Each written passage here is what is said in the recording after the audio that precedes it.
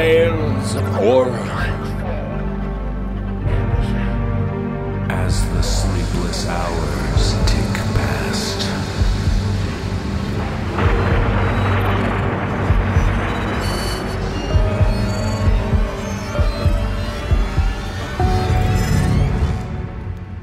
Brace yourself for the NoSleep podcast.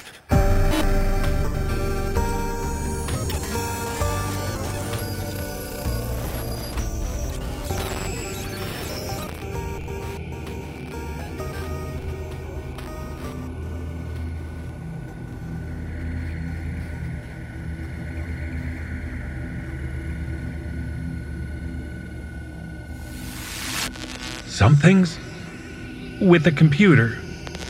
What? Down the road all paved to hell. Where we go, none can tell. Need to call. Can't. Through the dark of death's decay, show us the path to carve the way. Data locked. The bus demon. Kylie Ladwig. Matthew Bradford, Ellie Hirschman, Graham Rowett, PM SFX, Brandon Boone.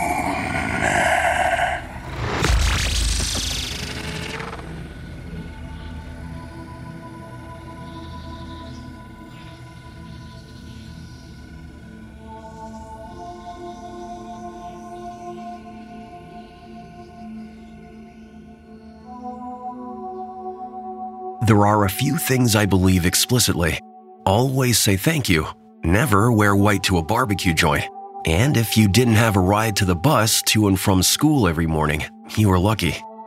Honestly, I don't know who designed them, but whoever did must have really hated children. I mean, school buses were lawless, dangerous lands, lazily ruled over by the underpaid drivers who never actually gave a shit past, "Don't hit 'em, sit down." And even then, if you were quiet enough, you could get away with murder.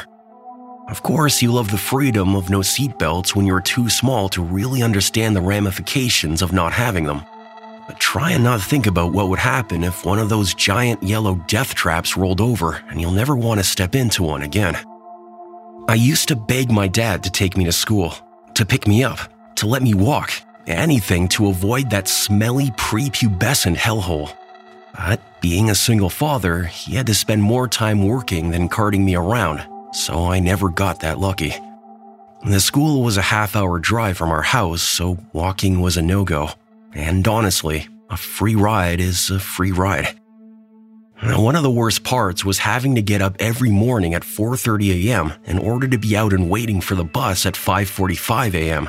It didn't help that every day was the same. The seat was the same, middle, right-hand side, next to the window. The friend I sat next to was the same, PJ.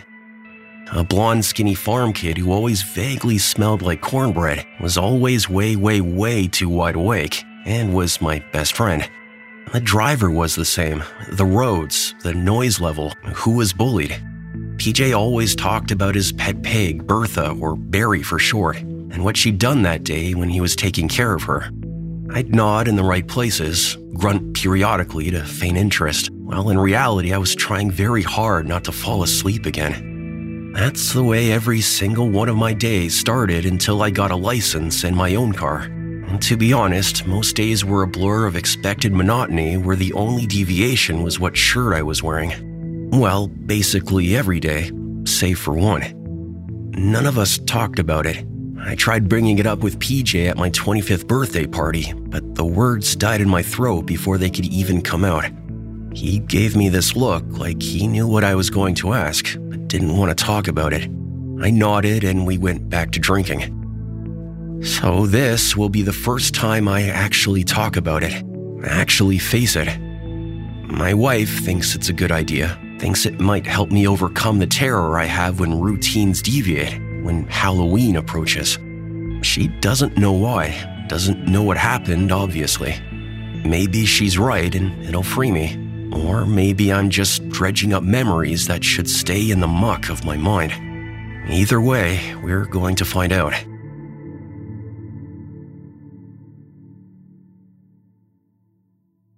I was in 3rd grade when it happened. Yawning, I tugged on the dinosaur costume my dad had purchased for me over the weekend when we realized wearing a costume on Halloween that year was mandatory. Something about a photo for the local paper. As I walked to the bus stop, I agonized over whether or not it was babyish. I wanted to be a Power Ranger, but we couldn't afford that costume on such short notice. That's why I didn't notice anything off initially. I don't think looking up would have made a difference, though. The seat beneath me was cold and rough, different from the worn pleather, alerting me to the first thing that was wrong. I barely gave it a second thought, though, fiddling with the front zipper of the dark green onesie, hood prominently featuring a dinosaur head up around my ears. My fingers itched to wrench it off, but they were still for fear of looking even more stupid. The bus started and drove off down the road to PJ's house. 20 minutes later, PJ got on the bus, pale skin even paler, eyes wide. My nose wrinkled in confusion when I saw him. What? PJ was wearing the same costume as last year. Dark cuffed jeans, white t-shirt, black leather jacket. His hair greased back like Danny Zuko. He looked like he was contemplating sitting, but the bus lurched forward and he stumbled into the seat. Anything look different to you? Looking around, my eyes skipped over the small things at first, desperate to ask him if my costume was stupid. I was about to shake my head, my mouth opening, but PJ grabbed my arm, face pleading with me. A heavy sigh escaped me as I slowed my gaze down and really took in the details. The first thing I noticed were the seats again. Yesterday, they were black, cracked, and worn from use, soft and pliable. They were hard and scratchy, the color and consistency of sandpaper. Next were the windows, scratched to hell from the inside with... Was that blood? That had to be blood. Every window was like that, even the one in the front. How did the bus driver see through it? At first I thought they were Halloween decorations. Maybe our bus driver had gone all out this year and really decked out the bus. But he never did that. If anything, he was anti-everything holiday themed. Had he finally cracked? Or maybe we had a sub. I looked towards the front, ready to see the normal bus driver or familiar substitute. I didn't. The bus driver. See, normally it was this grumpy older guy who always wore an army vet cap and flannel. Instead, it was someone a lot younger looking, skin so pale and yellow he looked sick. He wore a white polo, fine white hair slicked back severely. I looked up at the giant mirror and immediately wished I had it. His lips were thin, dry, cracked over every inch and pulled into the widest smile I'd ever seen. It stretched from ear to ear like a string was pulling the corners of his mouth into his ear cavities. And his eyes were wide, bright red veins traveling over the blinding white and trailing into irises so black his pupils disappeared. From there, it was a cascade of realizations. The ceiling was too high. The windows wouldn't open. There wasn't an escape door in the back or on top. The floor was sticky and stained with more dried blood. I looked under the seat in front of me and had to bite my hand to keep the screams in. There was a bone, scratched and chipped and picked clean. I sat up and turned towards PJ, eyes and pallor matching his. These weren't decorations. This wasn't our normal bus, and that wasn't a normal bus driver. He handed me a note, holding a finger to his lips. The driver would be able to see us. He would figure out that we were onto him if we weren't careful. I unfolded it slowly, reading the hasty scrawl. Warn everyone. The note I made was precise and legible. Do not get caught. Driver is not ours. Bus is not either. Danger. Stay quiet and calm. I passed the note to the people behind us and slowly watched as it made its way around the bus. The driver would look up periodically and all movement would stiffen and stop. He never said anything. The smile never broke from his face. Time meant nothing. We'd picked up the last kid before we started passing the note, and everyone was accounted for. Why hadn't we seen it earlier? PJ had, and yet he still got on. Why did he get on? The note made its way back to me. No one had written on it, refolded it wrong, torn it. Everyone understood the magnitude of what we were facing. But what exactly were we facing? I've had a long time to think about what this thing was. Was he human? A demon? A supernatural being? I'm still not sure. A part of me believes that it had to be supernatural. I don't want to believe that a human is capable of that. We rode in absolute silence. The only things you could hear were the roar of the engine and the quiet sniffles as some of us cried. We understood this was bad. We understood this wasn't a simple Halloween prank. There wasn't going to be a smiling parent or adult or a warm embrace at the end of this road. The anticipation of what might happen was driving me insane. Would he kill us? Where was he taking us? Why us? So many questions raced through my head, and I had exactly no answers, which caused my brain to make up increasingly worse scenarios in an attempt to be ready for anything, soften the blow, prepare me for my inevitable death. I think that was the one thing we all knew. We were going to die. The blood that congealed at our feet and on the ruined windows told us as much. I looked out the window, trying to figure out where we were, maybe where we were going. It was so scratched, though, the only thing I could see was a blur of color and the light filtering in. When I'd gotten on, it was that new morning dark, but now it was so bright the sun had to have been at its crescendo. PJ linked his arm in mine and I grabbed his hand, holding it tight. It was the closest we could get to holding each other without the driver realizing we were onto him, and I would take it. I'd have taken any form of human contact. During this whole thing, the driver never said a word, never made a noise. His eyes would flicker between us and the road, sizing us up individually, eyelids staying wide open, smile never faltering. I wondered briefly if that was just his face's natural resting position, if that's just how he was. I'm still not sure what would have terrified me more, truthfully. It was only when the light that filtered through the windows turned black that the driver stopped the bus. Stop one. The driver's voice popped and crackled, low and loud, the cadence seemingly random. It gave the impression that he didn't fully understand human speech, or he was so rusty it was slowly coming back to him. The girl who stopped this was, Andy, took a deep, stuttering breath. We all watched, no one breathing as she stood. The girl beside her whimpered, starting to reach out to grab the hem of Andy's fairy skirt. But Andy shook her head a fraction, holding her chin high as she took that first step, slowly walking to the front, face steeled and determined. She had obviously decided that if she was going to die, she would go out with defiance on her face. He watched her with his eyes, tracking her movements. He didn't turn his head to her, didn't move a muscle before she got to the front.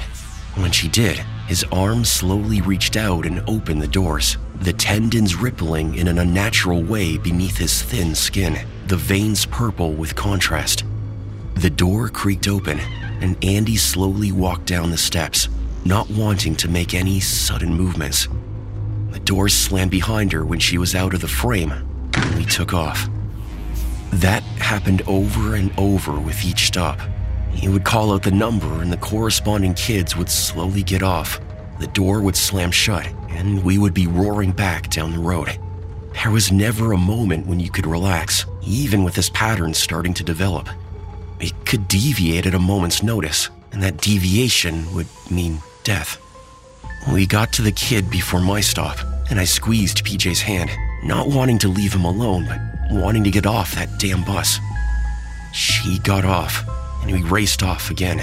We drove for a lot longer than I remembered, but I was trying to rationalize that it only seemed longer because I was scared. Stop 34. That wasn't me. I was 33. I looked at PJ, terrified. There was the deviation. It was me. He gulped and I started to shake, terror ricocheting through me. What had I done? Had he figured out we were passing a note? Did he know I was the one who sent it out? PJ's stop came up quickly. I thought he was going to leave me behind. I was convinced I would be alone at the end of the road with this monster. As soon as the doors opened, though, without hesitation, he tugged me up and dragged me with him to the front. The driver didn't open the door when we arrived. Instead, he turned his head slowly and stared. Another deviation. It was quiet for a long couple of seconds, all of us waiting. PJ and I were breaking the law that had been established. What was the punishment? Would the road end sooner than I thought? He's spending the night. The driver looked at me, and I saw the first shift in his face. His eyes darkened with anger. His pale, long, veiny hand reached out, and I flinched slightly, imagining how his skin would feel as it grabbed me and dragged me away. But instead of grabbing me, he pulled the lever and the doors opened. I hesitated. Of course, I hesitated. Moments ago, I'd been convinced I was going to die, and now he was letting me go? PJ grabbed my hand and tugged me down the steps, shoulders tense, ready for anything. As soon as we were both on solid ground, the door slammed behind us. I turned quickly, wanting to see what the bus looked like before it was gone. Didn't need more than a few seconds to burn it into my memory forever. It was taller than a normal bus, a dull pastel yellow. On the side, instead of school bus, it said children bus, same type of font as the normal buses. I saw one last thing as the bus took off, before it disappeared. By the door, at the same height I was, and about the same size as mine, was a bloody handprint, like someone was trying to get out of the bus before being pulled back in. We got back just late enough that parents were starting to panic. As PJ and I were walking in, his parents were on the phone with my dad. They drilled us, of course. I mean, it was Halloween after all, and none of us had made it to school, made it back in time for trick-or-treating. We didn't say anything about what happened. None of the kids on that bus did, actually. We never talked about it, not even the next day when we got on the real school bus and saw Milton wasn't there. All of the adults looked for him. It became a nationwide ordeal. He was never found, and we never told them why. He's appeared on a couple of cold case shows. One was even dedicated to people who disappeared on Halloween. Watching that one made me realize the pattern. The bus demon had been doing this for a really, really long time. I know that PJ saved my life that day. Without him, I wouldn't be here, watching my pregnant wife sleep. Until I started driving, my dad let me skip school every Halloween. I think he understood something had happened, but he didn't know how to talk about it with me. So instead, I got to stay home. Halloween is a few days away, and I've been trying really hard not to think about the demon. It's hard though. Since October hit, I've been hearing school buses up and down my neighborhood at all hours of the night. I thought that had stopped the year I got my license. I also know that when my baby goes to school, they won't be taking the bus.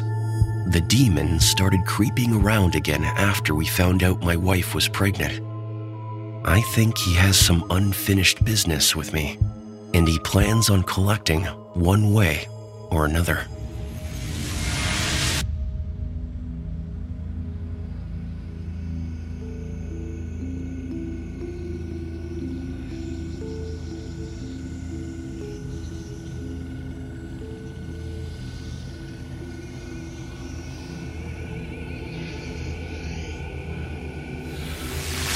I'm not having any... No, it's... Yes, I've... Floating, flying, exit sphere, round and cubed, not there nor here. The keyboards and mouse on screen, but it's... Underground and underwater, bring your souls unto the slaughter. Data locked. Leaves in the river, William Stewart. Mike Del Gaudio, Jessica McAvoy, Graham Rowett, Atticus Jackson, PMSFX, Brandon Boone.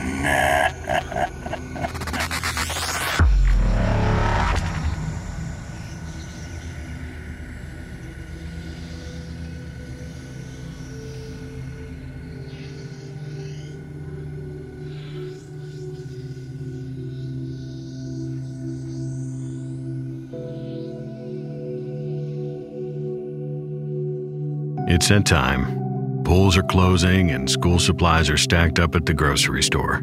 Pop-up stores are hanging their vinyl signs, getting ready for the mobs. The days are shorter, and although it's still really hot outside, the air is a little crisper, a little drier. And if you try, you can almost catch the scent of smoke and cinnamon on the breeze. Not yet. It's still fully summer, but almost. I roll my cart through the store, checking the list and trying not to indulge in the samples they have set up today. Pumpkin spice IPA, caramel stout, apple cider. I stop and look at one of the bottles. It features a jack-o'-lantern with glowing eyes sitting in front of a house where a smiling witch stands on the front porch. And just like that, I'm taken back to college 21 years ago.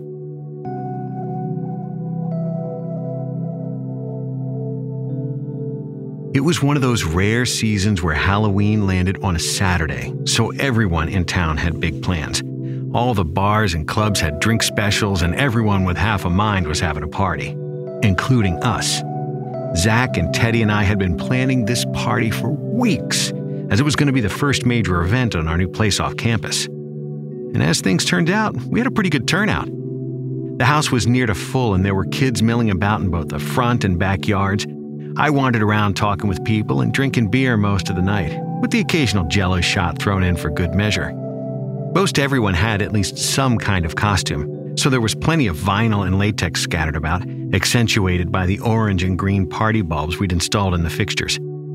Zach had made several mixed CDs of Halloween classics to play through the night, so the three of us stood back and admired our handiwork, while co-eds danced to remixed versions of Monster Mash. Dude, we nailed it! Teddy's voice was muffled by his Freddy Krueger mask, while Zach looked sinister in his white jumpsuit and fake eyelash as Alex from A Clockwork Orange. Hell yeah, we did! Party of the century! I nodded, raised my bottle in agreement, but I was no longer listening. For there, near the kitchen, looking a bit confused, was the most beautiful girl I had ever seen. She was dressed as a witch or a vampire or something. Medium-length blonde hair with black streaks framed a pretty, almost pale face with large eyes that were accentuated by dark makeup. She wore a black shirt with fishnet sleeves and a black skirt that ended just above her knees, revealing a few inches of fishnet that plunged into tall black boots. Over her shoulders, a simple vinyl cape hung to her waist. She held an unlit cigarette in one hand and a beer bottle in the other as she looked around. I'll be back. My own cape flowed around my black-clad form as I, the Grim Reaper, moved to meet this lovely newcomer before someone else did. Welcome! Welcome! Can I offer you a drink? Get you an ashtray, maybe? She seemed a bit startled when I spoke, but she smiled shyly. I think I might be at the wrong party. I was meeting my friends, but I think I came to the wrong house. Well, it's a costume party and you're in costume, so you can't be too far off. She looked around uncertainly again and shrugged. I don't know. It seems like the place, but I don't know anyone here. Is that weird? Maybe they're just not here yet. It's still early. I held out my gloved hand. I'm Brandon. Caroline. I forced every bit of confidence from my half-drunken self. Well, Caroline, you're welcome to wait or use the phone if you like. Beer's in the fridge, there's a keg in the back, bathroom's down the hall. I do hope they show up, though. The party was pretty lame till you got here. I hoped it came off as cool or charming rather than cheesy. I looked at the floor and then back up, and to my surprise and delight, she was smiling. Thank you, Brandon. Was she blushing? I'll hang out for a little while anyway. My stomach was assailed with butterflies. Great! I was maybe a bit too enthusiastic. She was still smiling, but she was moving toward bemusement. I looked about, trying to think of something else to say, but my mind had gone blank. Hey, Brandon, little help? That's me. I'll be right back. I hurried outside. I passed the sliding glass door to the patio. Zach and a bunch of other guys held red Solo cups with some noxious concoction poured into them and were chanting, "Shots! Shots! Shots!" Someone passed me one and then another. Here's to the three amigos. We all tapped cups and then downed our drinks. Whatever it was sweet and strong. I nodded at my friends and carried the other cup inside to offer to Caroline, but she had disappeared. I looked around the front and backyards, assuming she had just gone to smoke, but she was nowhere to be found. My heart sank. Where had she gone, and why did she leave? Crestfallen, I swallowed the other shot and then went to the fridge. I shoved a beer into each pocket, then popped the top on a third before bumming a cigarette and going out to sulk. I stomped down the street and sat on the retaining wall over the sidewalk. I rolled the cigarette between my fingers after realizing I didn't have a lighter. Everything okay? Caroline sat down beside me. Her voice was pure velvet, and the butterflies began anew. Me? Yeah, I'm just a little... I thought you left. I really should get going. This is definitely the wrong party. You get in touch with your friends? No, but I figured out what happened. It's nothing. It's okay, anyway. I stay closer to here than there. Where is that? Where's what? Where do you live? She looked at me strangely. I mean, like, do you live in the dorms or something? She smiled. You want to go for a walk? I'm not really into parties. I got to my feet and followed Caroline as she wandered down the sidewalk to the intersection a few houses down. We turned into a brisk wind and drops of cold rain began to fall on us as we trudged into the night. I trotted to keep up with her as she crossed her arms and put her head down against the wind. I was chilly, but my cape and gloves were at least a little bit of help. I reached back and pulled my hood over my head to stave off the cold. Caroline, for her part, seemed unbothered as she walked up the windy street. Her hair blew in all directions as we were pelted with large drops of freezing rain. I could see my breath when I panted up to her at the next stop sign. Where to next? She pointed, and we turned back into the neighborhood, just a few blocks down from where we'd started, but into an older part of the subdivision with larger trees and bigger yards. The wind had blown leaves all over the place. Every yard was covered in them, and they danced through the streets on small whirlwinds. As the ground got wetter, they got softer, and our footfalls became mute against the damp carpet of leaves. A few lonely porch lights still burned in the night, although the trick-or-treaters had long since gone home. I wondered for a moment if there was still candy to be had behind any of those doors. Then I thought the better of it. I pulled one of the beers from my pocket and cracked the top. Nope, somewhere along the line, different activities had replaced knocking on doors and asking for treats. Besides, nobody wants a drunk, wet, Grim Reaper knocking on their door at 11 o'clock at night, Halloween or not. Best to let them alone with their dreams. A sudden, strong gust of wind rushed through the neighborhood, scattering the leaves, knocking the dry ones out from underneath the wet ones. Caroline and I stopped and watched them as they flew so high they got lost in the darkness above the street lamps. Oh, I've never seen that before. Me either. We strolled next to each other down the middle of the street, slower now, watching the leaves spinning in their strange waltz. I tried to make conversation. How far do you think a single leaf can travel on its own? Huh? I bent down and picked up a leaf, spinning its stem between my thumb and forefinger. So, you're this leaf, and the wind comes up, right? So, like, you may get blown against a house and just end up across the street in a pile, not 100 feet from where you started. Or maybe you're one of the lucky ones who gets blown down the street to the intersection. Then you could go north or south, right? Maybe blow into the back of a truck and end up in the city somewhere. I tossed the leaf into the air and watched it flutter to the ground. You could even end up in a river and float all the way out to sea, thousands of miles even. Just one little leaf. She looked lost in thought for a second before answering. Why is the leaf that travels the lucky one? What do you mean? What if landing in a cozy pile in some suburban yard is where the leaf wants to be? Isn't that just as lucky as the one that makes it to the river? I suppose. I was just thinking of, like, randomness and stuff. Like, two leaves start off in the same place, and one ends up here, and another ends up there. That's all. I know. I'm sorry. It's just... I always wanted to travel. Always thought home was lame and that somewhere else was where I'd find myself. I learned that you have to be happy where you are, you know? Took me a long time to figure that out. I glanced over at her. My attempt at lighthearted chat had gone serious. She kept her eyes on the sidewalk as we strolled, and I hadn't realized that our pace had slowed to a crawl. She looked sad. Look, I didn't mean anything by it. I love piles of leaves. Just never jump into a pile of leaves holding a wet sucker. I was quoting Linus from Great Pumpkin. She looked over at me. Her sad eyes narrowed and then smiled again. I got a rock. The tension fell away as suddenly as it had come, and we were back on our adventure. We walked down several more streets, taking in the decorations. Jack-o'-lanterns sat on nearly every porch.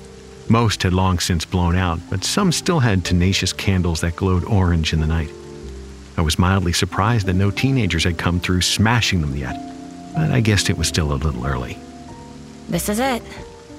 She pointed at a small brick house. This is what? Where I grew up. I looked at the place. It was really run down, with a falling fence and a yard full of weeds that hadn't been mowed in ages. An ancient for sale sign leaned against the dented garage door. All the lights were out, and standing in contrast to the streetlights and the houses on either side, it somehow seemed even darker. This place had been vacant for a long time. Caroline sat on the wall at the edge of the yard. You mind if we stop for a while? She still held her cigarette and her bottle. My bummed smoke had gotten soaked and fallen apart long ago. I wondered how hers had remained dry, but I didn't dwell on it for long. I fished the last can of beer from my pocket and sat down beside her. When did your family move? Nobody moved. She put the bottle to her lips and took a drink. There was a death. He couldn't go on after. He thought I'd left him after the car, but I didn't. Not that it mattered, because he didn't know. Couldn't know. It was all my fault. She took another drink and then looked at me sadly and shrugged. He never knew. I didn't know what to say. Someone had done something terrible and she blamed herself. In that moment, all I wanted in the world was to see her smile again, to see that beautiful spirit I found so enchanting. I racked my brain for something to say, but all that came out was, "Hey, come on now, that's no way to feel. Do you always talk like that?" She blushed a little and put the bottle to her lips again. It really only happens when I drink. We sat there in silence for a little while, sipping our beers in front of this empty old house. I watched the leaves dance in the wind and thought of burned piles and candied apples. I'd always loved Halloween, and this one had been amazing for sure. Caroline reached over and took my hand in hers, and through my glove I could feel that she was freezing. For the first time, I realized that my feet were numb in my boots and that perhaps walking for so long through freezing rain was not the best idea in the world. But I was warmed by the booze and by the feeling that there was nowhere I would rather be than right here, right now, in this perfect, peaceful moment. She turned and looked at me, and I noticed that her hair was only just a little wet for having been walking in the rain for so long. The water dripped down her neck and off her costume and boots, but didn't seem to stick to her. I shook my head, and the alcohol threatened to make me spin, so I ignored the thought and stared at the house across the street instead. Something began to come into focus then. Something that had been creeping at the edges, but that I'd not been able to understand until now. I looked at the ground again. There in the cement beneath her feet was a child's handprint, where the water that dripped off her boots had collected. It was old, but still discernible in the light from the sodium lamp. From the shadow of the retaining wall, I could make out a few letters and numbers. Oline 81. I thought on this for a while. It didn't quite make sense. Is that your handprint? She looked down and smiled broadly, the happiest I'd seen her since we left the party. Yes. When they poured the new sidewalk. My dad let me do my handprint and write my name. It was on my 8th birthday. She hopped off the wall and put her hand to the print, seeing if it would fit. I did a bit of sloppy math in my head. That couldn't be right. If she was 8 in 81, she would be in her 30s or something, 40s maybe. The girl I was with couldn't be a day over 20. I studied her crouching form. The fishnets on her left side were torn in places, and the skin underneath was darker, as if bruised. Had it been like that the whole time? I didn't think so. She looked up at me joyfully, the memory of her dad and her birthday still dancing in her head. That's when I noticed the left side of her face had the same discoloration, and now even her cape was torn, the left side shredded in spots. She looked at me quizzically. What's wrong? No matter how hard it rained, Caroline didn't get wet. Her cigarette was always dry, and her bottle was always full. It hit me like a punch in the gut. I stared into her bright, curious eyes, and I knew. I just shook my head and tried to fight back the tears that were already starting to flow. She stood up and stepped back into the street. Well, when we get home, I promise to give you a kiss. But not here, okay? I just nodded and watched her twirl and laugh, dancing with the leaves as they flew through the empty streets on their way to land in someone's yard. Or perhaps the city, or maybe even all the way to the river, just to float farther and farther away forever. I stayed there for a long time. When I could no longer hear her voice on the wind, I pulled my soaked hood up over my head and walked home alone.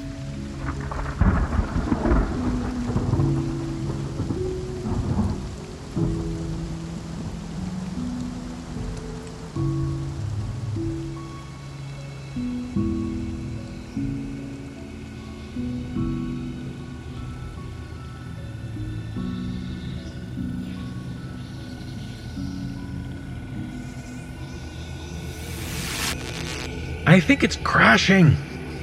Losing everything. Again. On Halloween. Memento mori, scent of death. Iron lung, your final breath. I'm starting to... a headache. Why won't this... Rack and ruin, undead bride, out of space and dead inside. Data locked. It's your funeral. A.J. Morell.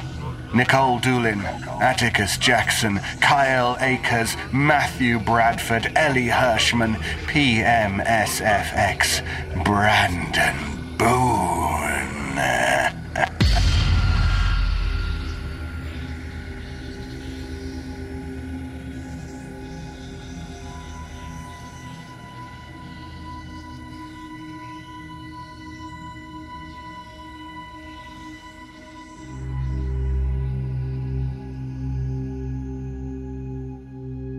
Most people know the word embalming, but few people actually know what it means.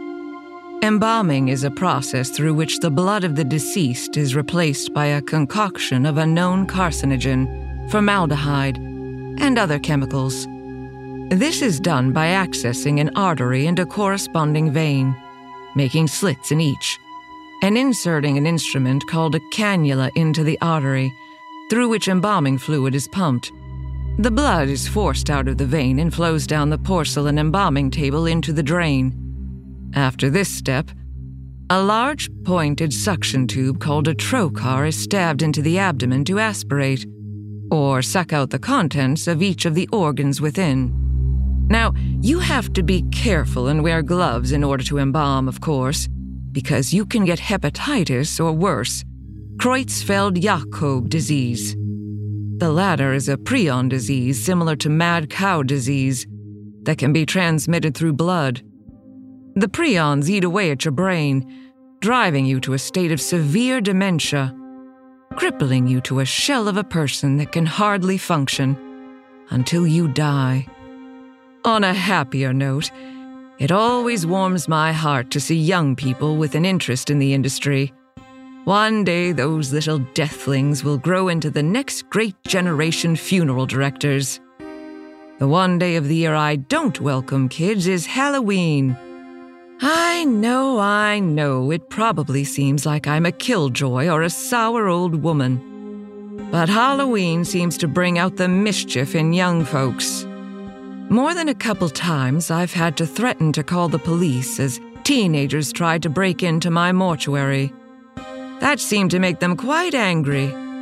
But they scattered once they heard, completely unrelated, sirens coming down the street. I'd never actually called. They were probably thinking it would be spooky to trespass in a funeral home on Halloween night. But I was thinking about the merchandise they might scratch up in the process and the damage they could do to the expensive cremation retort. Cremation is an interesting process. It's actually more than just burning a body and turning it to ash. When a body enters the retort after the door closes, a large column of flame is shot down onto the chest area.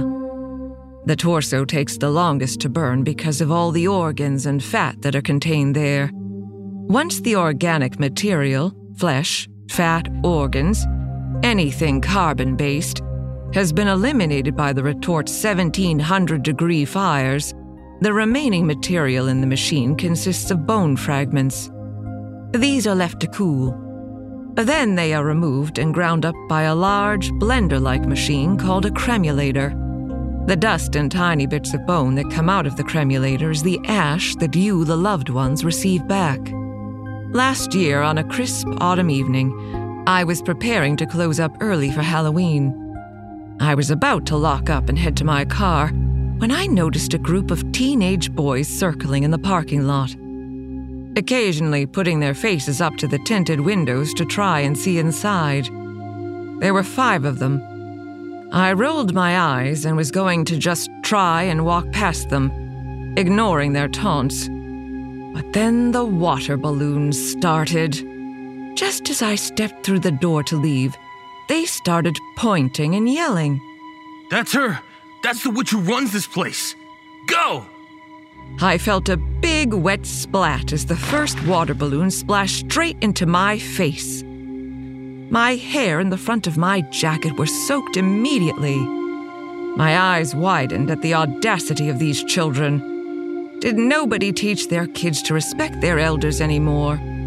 Shock quickly turned to panic. Another water balloon exploded into the window to my right. Hurriedly, I fumbled for the building keys and slipped back inside. There was no way I was getting back to my car without getting absolutely drenched. I caught my breath once I was safe from my assailants and sighed, sauntering over to the bathroom and drying my face with our rough paper towels. My hair was still dripping, so I went back into the embalming room, also known as the prep room, to find a spare towel. I could still hear the kids yelling outside, and it was at this point that the water balloons were exchanged for rocks. Bang! Bang! Bang on the windows. They pelted rock after rock until they finally found one big enough to do some damage. I heard the glass begin to crack, and my poor old heart just couldn't take it anymore. I dialed the police. As most of you probably know, Halloween is a big night for crime, and cops are stationed throughout the city to keep kids safe. So when I called 911 and the police didn't answer, I wasn't totally surprised. No, what surprised me was that there was not even a dial tone. The funeral home's landline had been cut off. Part of being a senior is not being glued to a cell phone all the time, and I rarely brought mine to work. So I was out of options phone-wise. I heard raucous laughter coming through the new crack in my window as the next round of rocks hit. This time they crashed through the pane altogether. Startled, I jumped and looked around wildly. Where could I go? What was the safest place to hide? The refrigerator. It had a 6-inch thick stainless steel door. But the door didn't lock. It also had 4 bodies. Suddenly, a light bulb went on in my head. As the crashing stopped, I quickly wheeled an empty gurney into the fridge, unzipped the body bag on top of it, and crawled in. I was able to fiddle the zipper back up so that only a little bit was open. That way I would have some airflow. The old bag carried the unmistakable scent of decomposing cadavers, despite having just been washed. It's the kind of smell that sticks to things. The fridge door had closed on its own, but I was still able to hear the footsteps of the 5 boys as they entered my place of business uninvited. Mrs. Calhoun! You should have let us in! I heard the sound of metal scraping against metal and imagined my beautiful show caskets being marred by insolent teenagers. Somewhere up front, a ceramic urn shattered on the floor. Then the footsteps grew closer and closer until they were just outside of the fridge. I clamped my mouth shut so as to not allow any whimpers to escape. I didn't know what these boys intended for me, and I was hardly in any shape to defend myself. I forced myself to pull it together, because I had to stop shaking if I was to be a believable corpse. I heard the whoosh of air that always accompanies the fridge door opening. I shut my eyes, praying that they wouldn't recognize me if I acted dead enough. Mrs. Calhoun. Mrs. Calhoun. Oh, shit. Guys, I found where they keep the bodies. This was followed by the slamming of the door and a chorus of no ways and wheres. Eager footsteps shuffled up to the fridge door as the boy who seemed to be their leader reopened the door, whispers susurrating in the darkness of the embalming room behind him. The fridge light flicked on, and I squeezed my eyes shut tighter. Please, please, please, just go away, I thought to myself, but in they came. I slowed my breathing as much as I possibly could to try to create the illusion of a still chest that had long ago taken its last breath. The boys filed in. Once all 5 of them were in the refrigerator, the heavy metal door clicked shut behind them. Look at that one! God damn. That looks like it hurt. I guessed he'd found the suicide by handgun victim. I dare you to touch one. You touch it first. No way.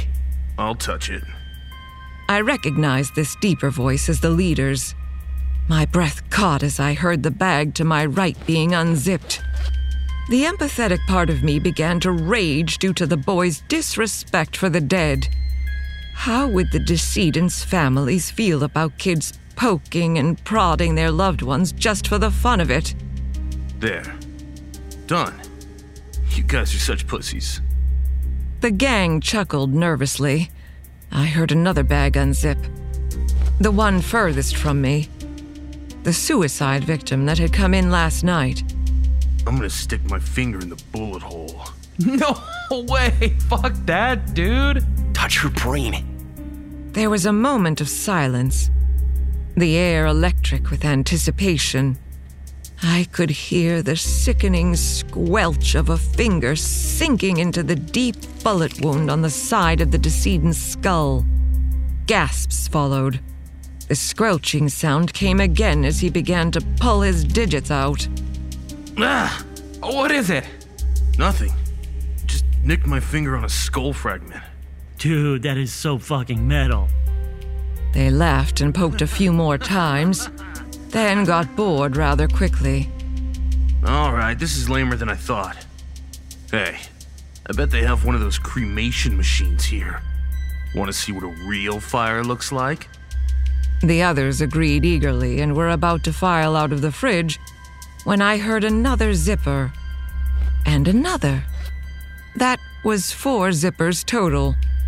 And there were 4 bodies in my fridge, excluding mine. What was that? I dared to open my eyes just the tiniest bit and tried to move them without moving my head or neck. The boys were still standing in the fridge, and the door they had opened to leave slammed back shut. A few of them jumped. Then the chaos began. I saw blurs to my right moving towards the boys more quickly than I'd seen anything move in my life. Screams erupted from the group as they pushed open the door to frantically scurry out. When I heard the door shut again, I cautiously began to unzip myself. As I got out, I looked over at the other body bags. That was it. Just body bags. Empty.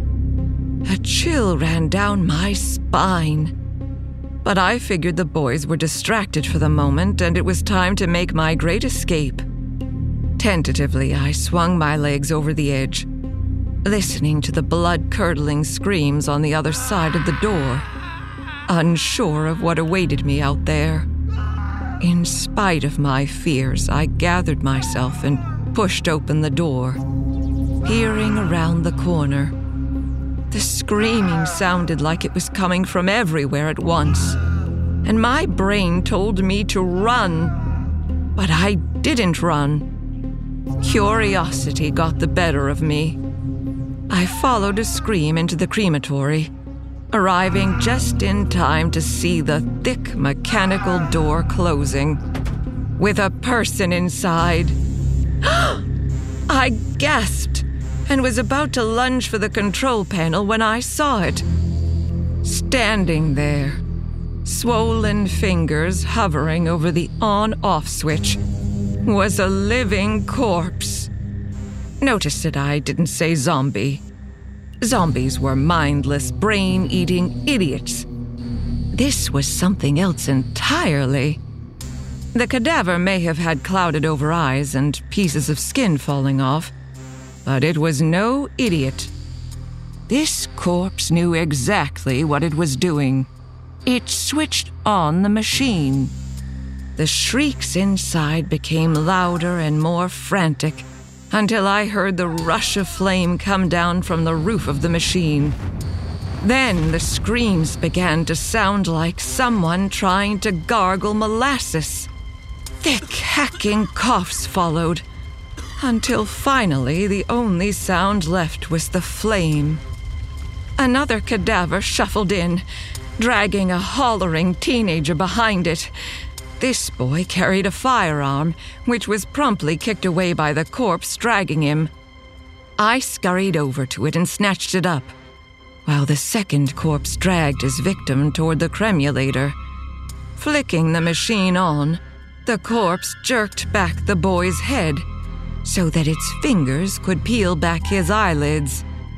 It wanted him to watch. The heavy-duty blades began to spin faster and faster, sharp and ready to crush bone. No. But the corpse pushed his head closer into the bladed bucket until his screaming was silenced by a moist thwack, followed by the sound of a crunching skull. Hand over my mouth and a firearm in the other, I snuck out the crematory and into the prep room. What greeted me was worse than what I had just seen.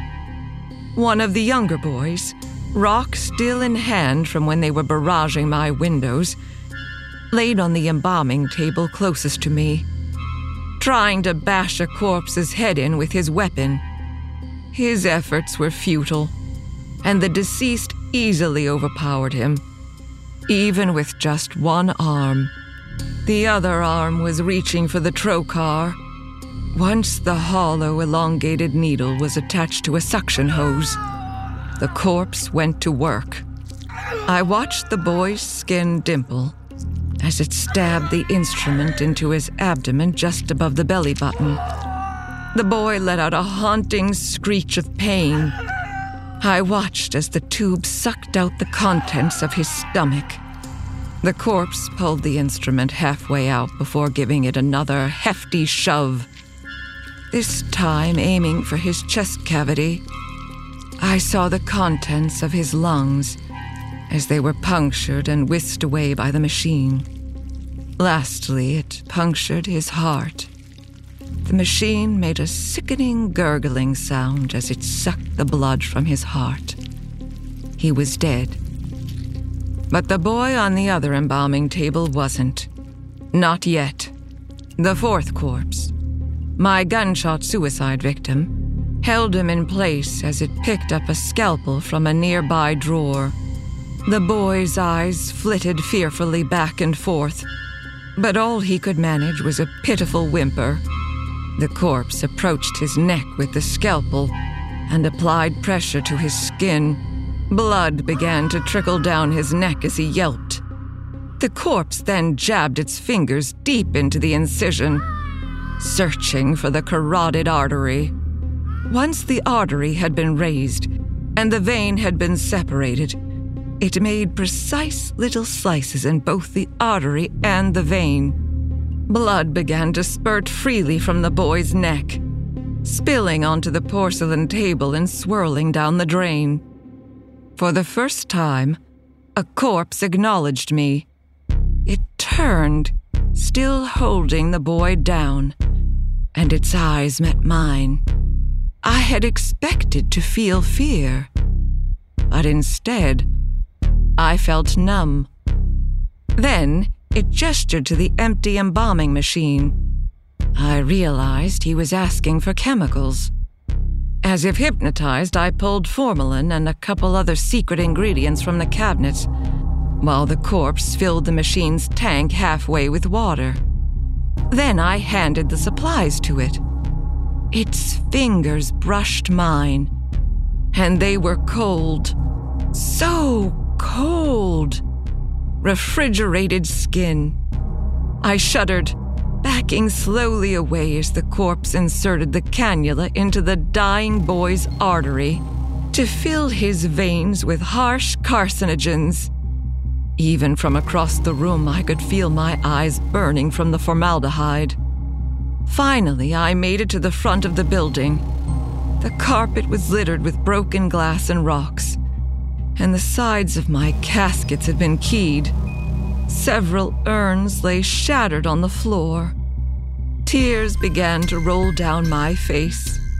They had destroyed everything. Standing guard before the front door was the boy's leader. I could recognize his voice when he began to laugh sinisterly, though I could see tears staining his cheeks. You think you and your zombie army can kill my friends and get away with it? I felt my grip tighten around the gun.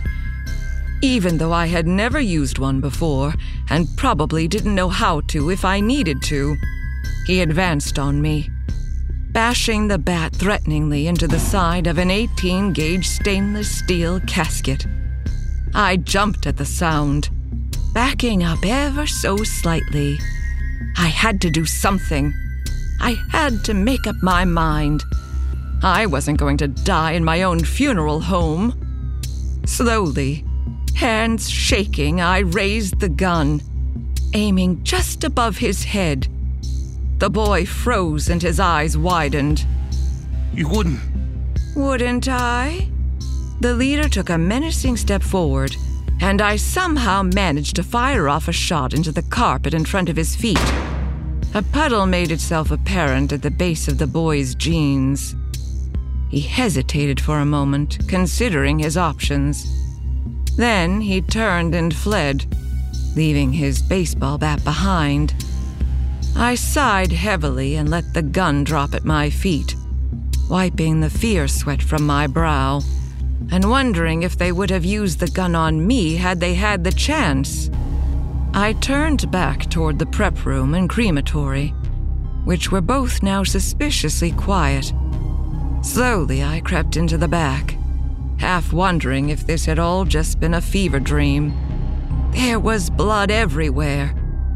But curiously, there were no bodies. Well, except for the perfectly still 4 bodies that I found zipped up in the freezer. It was as if they had never moved at all.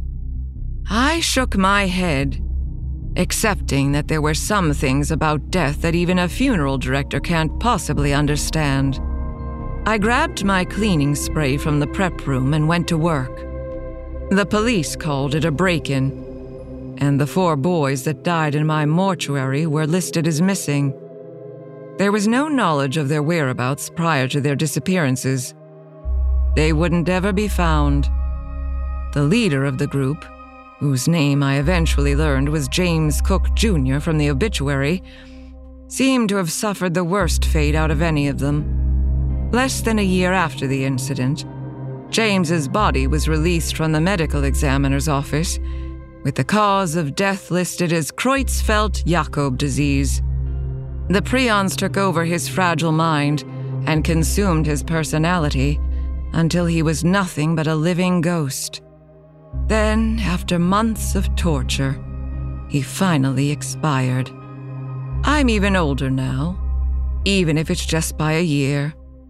But by God, I've never felt so youthful and alive.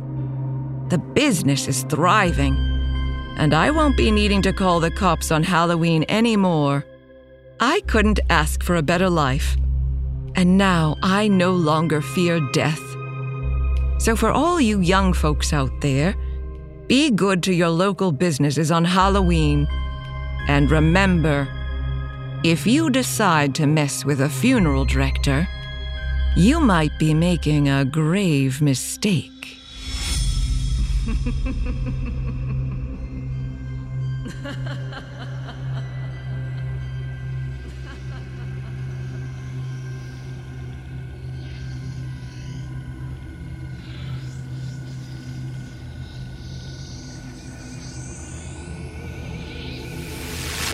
I still don't...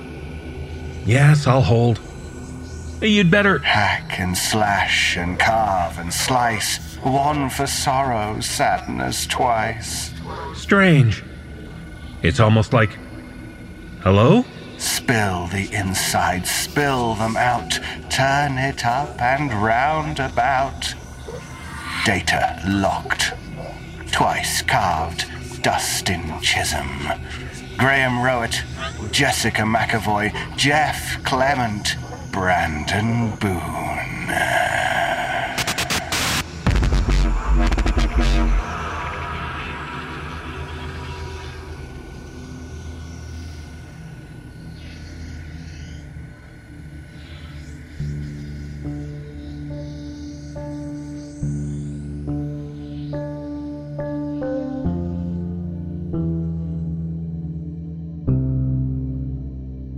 When I was 13, Halloween was a distant memory.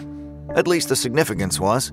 You're too old to trick or treat and still have a few years away from raucous Halloween parties. But just like that, my 13th Samhain made that day the most important one of the year. And it was all thanks to Linda Malone. Kids develop crushes on other kids for often vague reasons. But at 13, they were more concrete. We were in the throes of puberty, and we truly noticed each other's looks for the first time. But for some reason, Linda fell beneath the radar of all the boys in our small town, not even with her blonde curls and creamy skin, and we didn't need endless creativity to imagine the beautiful woman she would become. But all of the other boys only spoke of how quiet she was, and her intense stare when she would deign to regard any of her classmates. Was I the one who was blind? Or the only one who could see? Scratch that. Dumb question. There was at least one other guy who noticed, and that's where the story began.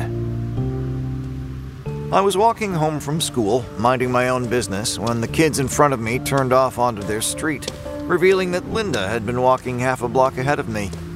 There was no mistaking those curls. I was content to watch her from a distance, and the memory of a lousy day at school started to fade away. The rumble of the old charger ruined that perfect moment. Where there were gazelles, there were lions waiting to pounce. Sure enough, it was Todd Sandusky. He was a senior in high school, or rather, senior age. I never cared enough to recall how many times he'd been held back. But as he grew older and meaner, his taste in girls had notoriously never aged with him. He pulled up alongside Linda, and the way she froze and turned to meet him made my heart drop. I could already imagine the look on his face as he spoke to her, the way the spit glistened on his yellow teeth. I hurried my pace, not knowing what I could do, but knowing that I couldn't just stand by and let whatever happened happen. I finally got close enough to catch what Todd was saying. I could tell that you're Cassie's sister halfway down the block. He almost sounded friendly, But even knowing Linda and her sister had the same curls, I knew that wasn't what he was talking about. My dad would hate to hear that. It seemed like a warning. At that moment, I caught up with her and looked inside the Dodge. Greasy Todd seemed to take it the same way, and he tensed at that. Tinted sunglasses were still in back then, and they didn't hide his annoyance. We don't look like him. I think he always wanted a boy he could see himself in. Looking back on it now, it was obvious how mature and poised Linda was for her age. Mentioning her dad was an obvious warning, and walking it back would let the warning stand without escalating the situation. But Todd was too dumb or arrogant to be intimidated. So, you're saying your mom looks like you, and your dad could only manage 2 kids? He shook his head in exaggerated sadness. Not much of a man, if you ask me. You ever ridden in a car that rumbles like this? No, and I don't think I will today. I'm really enjoying the walk, thanks. Hey, girl, this here sidewalk's gonna be here tomorrow. But I might not be. I got my guitar, and I'm looking for want ads for any bands in LA that need a new strummer. I'm pulling up stakes at the first nibble, and you might wish you'd have taken that ride further down the road. And I couldn't hold back anymore. So go to Hollywood and play your shitty guitar and leave her alone. 2 pairs of eyes snapped in my direction, and the rage on Todd's face didn't scare me nearly as much as the uncharacteristic alarm on Linda's. Say you're sorry, little man. Angering him was a mistake. He might take it out on both of us. I needed to take his attention off Linda, so I leaned into the open passenger side window. Nice knowing you, world. I'm sorry. That you suck at the guitar and you're going to die broke in a gutter? That did it. It was almost merciful that he grabbed me by the hair and pulled me in. The seconds it would have taken for him to storm out of and around his car to get me would have felt like an eternity. He slammed my head onto the dashboard repeatedly. The world exploded in a cosmic rebirth. Galaxies sprung into being and faded back into the void.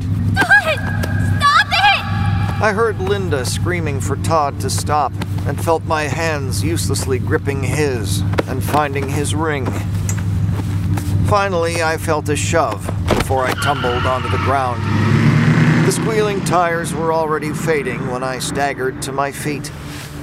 I was clenching my right fist, forgetting for the moment why, but knowing I had to. I finally allowed myself to look at the girl I would not admit was my crush. I didn't expect Linda to be grateful, but I was surprised at the look of disapproval on her face as I tried to find the nearest house through the pain and my swimming vision. Linda was supporting me as I staggered down the sidewalk before I knew she was even there. An older woman let us in her house and called an ambulance, but I was still a little hazy. My mom doted on me when I was little, and that came back when she picked me up. At the time, I thought she bought my line about being jumped from behind and never seeing who did it. Now I know she just didn't want to press me. I only realized later Linda had slipped away during the chaos. No concussions, but my left eye was swollen shut and my face was a topographical map of purple and red. The first day back, I think I got the occasional sympathetic look from Linda, but I didn't see her after that. So that was my October. I almost didn't register the encroaching orange and black decorations, and not because of my closed eye. Halloween came 2 weeks later, and our house left the lights off that year. The unpleasant trilling of the phone was the first grating sound to cut through the night. The 2 lumps on the matching easy chairs that were my parents' called for me to get it. My pulse quickened when I heard the voice on the other end of the line. Hey, David? You're not doing anything right now, are you? If anyone else had said that, I would have been offended at the unspoken assumption that I wasn't doing anything, even if they were right. No. Come over to my house. I have something I want to show you. My bruises had started to fade, and that had lulled Mom back into her usual pleased apathy, so my parents didn't object when I told them I was going over to a friend's house. I dodged the myriad small creatures trundling through the town. Kids were bad enough with spatial awareness, let alone while wearing masks. A trio of tall figures dressed in black hooded robes regarded me from a park as I passed, all watching me and not even bothering to hide it. A huge, shaggy black dog passed me on the sidewalk a few minutes later.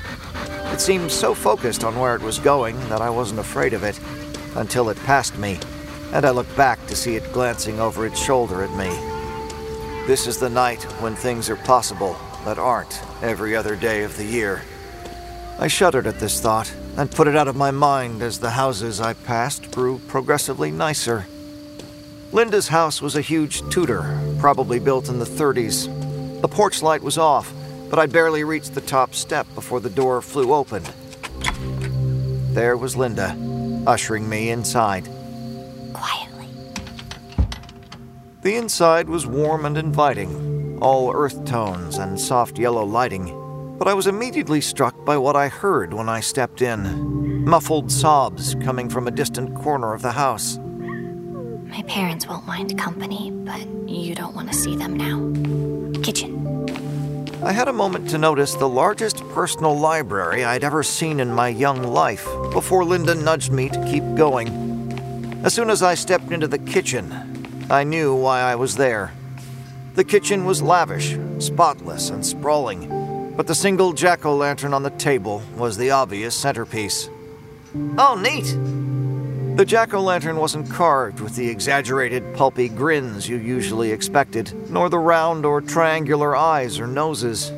It was two small oval-shaped eyes, two small nostrils, and a curved slit of a mouth. It was as realistic a face as one could hope to achieve on a pumpkin.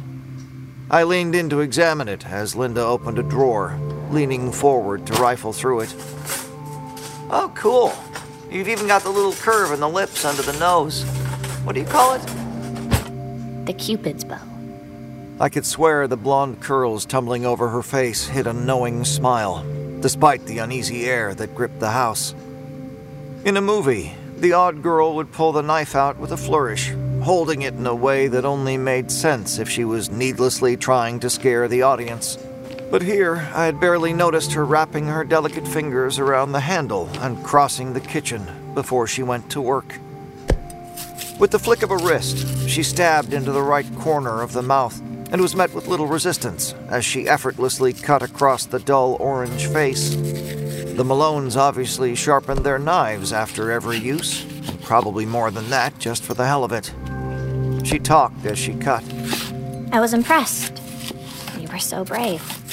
But I hope he knocked some sense into you and you won't do that again.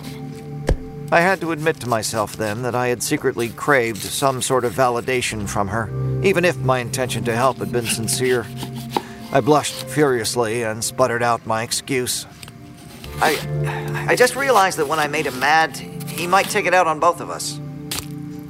With another flick, she widened the pumpkin smile before turning to regard me. I know.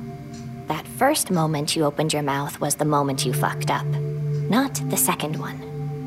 I didn't flinch when she repeatedly pointed the knife at me to emphasize her words. I couldn't just stand by and do nothing. Linda smiled and went back to work. She cut along the face, across, down, across, then up again, carving one of those standard blocky jack-o'-lantern teeth. Effortlessly, she balanced the first gored piece on the knife and tossed it into the trash. She cut away some more and gently placed the next piece on the counter. I would have been fine. Remember that for the future, okay? What, are we friends now? I managed to make myself sound annoyed rather than excited. No, we're going to get married. In the meantime, I'm going to keep you out of trouble. Well, I guess I could use more friends. Friends? Either you don't listen or you don't believe me. She cut some more, widening that normal mouth into a huge, toothy maw. She looked up at me, seeing the puzzled, slightly alarmed look on my face, and smiled. It was the most normal smile I'd ever seen from her, and it was dazzling. Just kidding. Triangles or circles? Sorry? Triangles or circles for the eyes and the nose? Oh. I was at the point where every perceived misstep embarrassed me deeply, so I just soldiered on, thinking a feigned casual shrug could fool her. Why not both? I knew inviting you over was a good idea. She resumed mutilating that realistic face. In seconds, the two small nostrils were gone, giving way to a huge triangle. The small eyes were widened into a gaping pair, one round, the other triangular. It was a standard jack-o'-lantern, but she had wielded that knife like a professional butcher. Linda beamed. Well, we're done. I have your mask over there. Put it on. We're heading out. She pointed to two rubber lumps on the breakfast nook table. I was more impressed that the Malones actually had a nook than with the masks. We're too old to go trick-or-treating. I reached for a mask anyway. It was a standard werewolf mask that only left the mouth uncovered. Linda's was an equally generic green witch, pointed nose and all. Her mouth was uncovered as well, but given that she was dressed in her usual drab blouse and slacks, she probably wasn't going to make the effort to paint her chin too much. Not door-to-door all over town trick-or-treating. Just one stop. And we're making a delivery, not begging for candy. Did someone say it wouldn't be Halloween without a special pumpkin? The knowing smile Linda gave was almost as wide as her creations. Oh, he begged for this jack-o'-lantern. Believe me. We set out after that. Linda explained she had told her parents she was going to a friend's house, and that she had said, "friend," sarcastically. It wasn't her fault if her parents didn't pick up on that, and it didn't make her a liar if they couldn't catch sarcasm. We walked in silence for a while, before I finally realized this was the situation I'd been fantasizing about. And here I was, tongue-tied like the idiot I was. We managed to make some small talk, and it was comfortable enough before I asked where she'd been all week. That was when I finally learned the truth behind what we were doing. Todd Sandusky almost got him alone that day, remember? Turns out he wasn't picky, and he ran into my sister Cassie last week. She was quiet for a few seconds before continuing.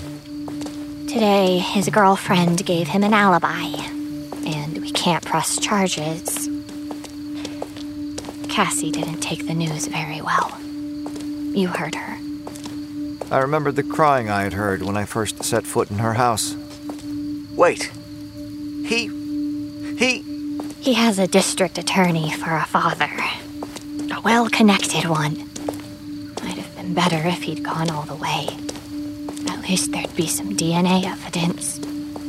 The stoic, deadpan demeanor that I thought was inextricable from Linda Malone fell away, and as we passed under a streetlight, I could see her glistening eyes squeezing shut inside the mask. I tried to hug her, not knowing what else to do. She allowed the embrace for a moment, but gently pushed me away after that.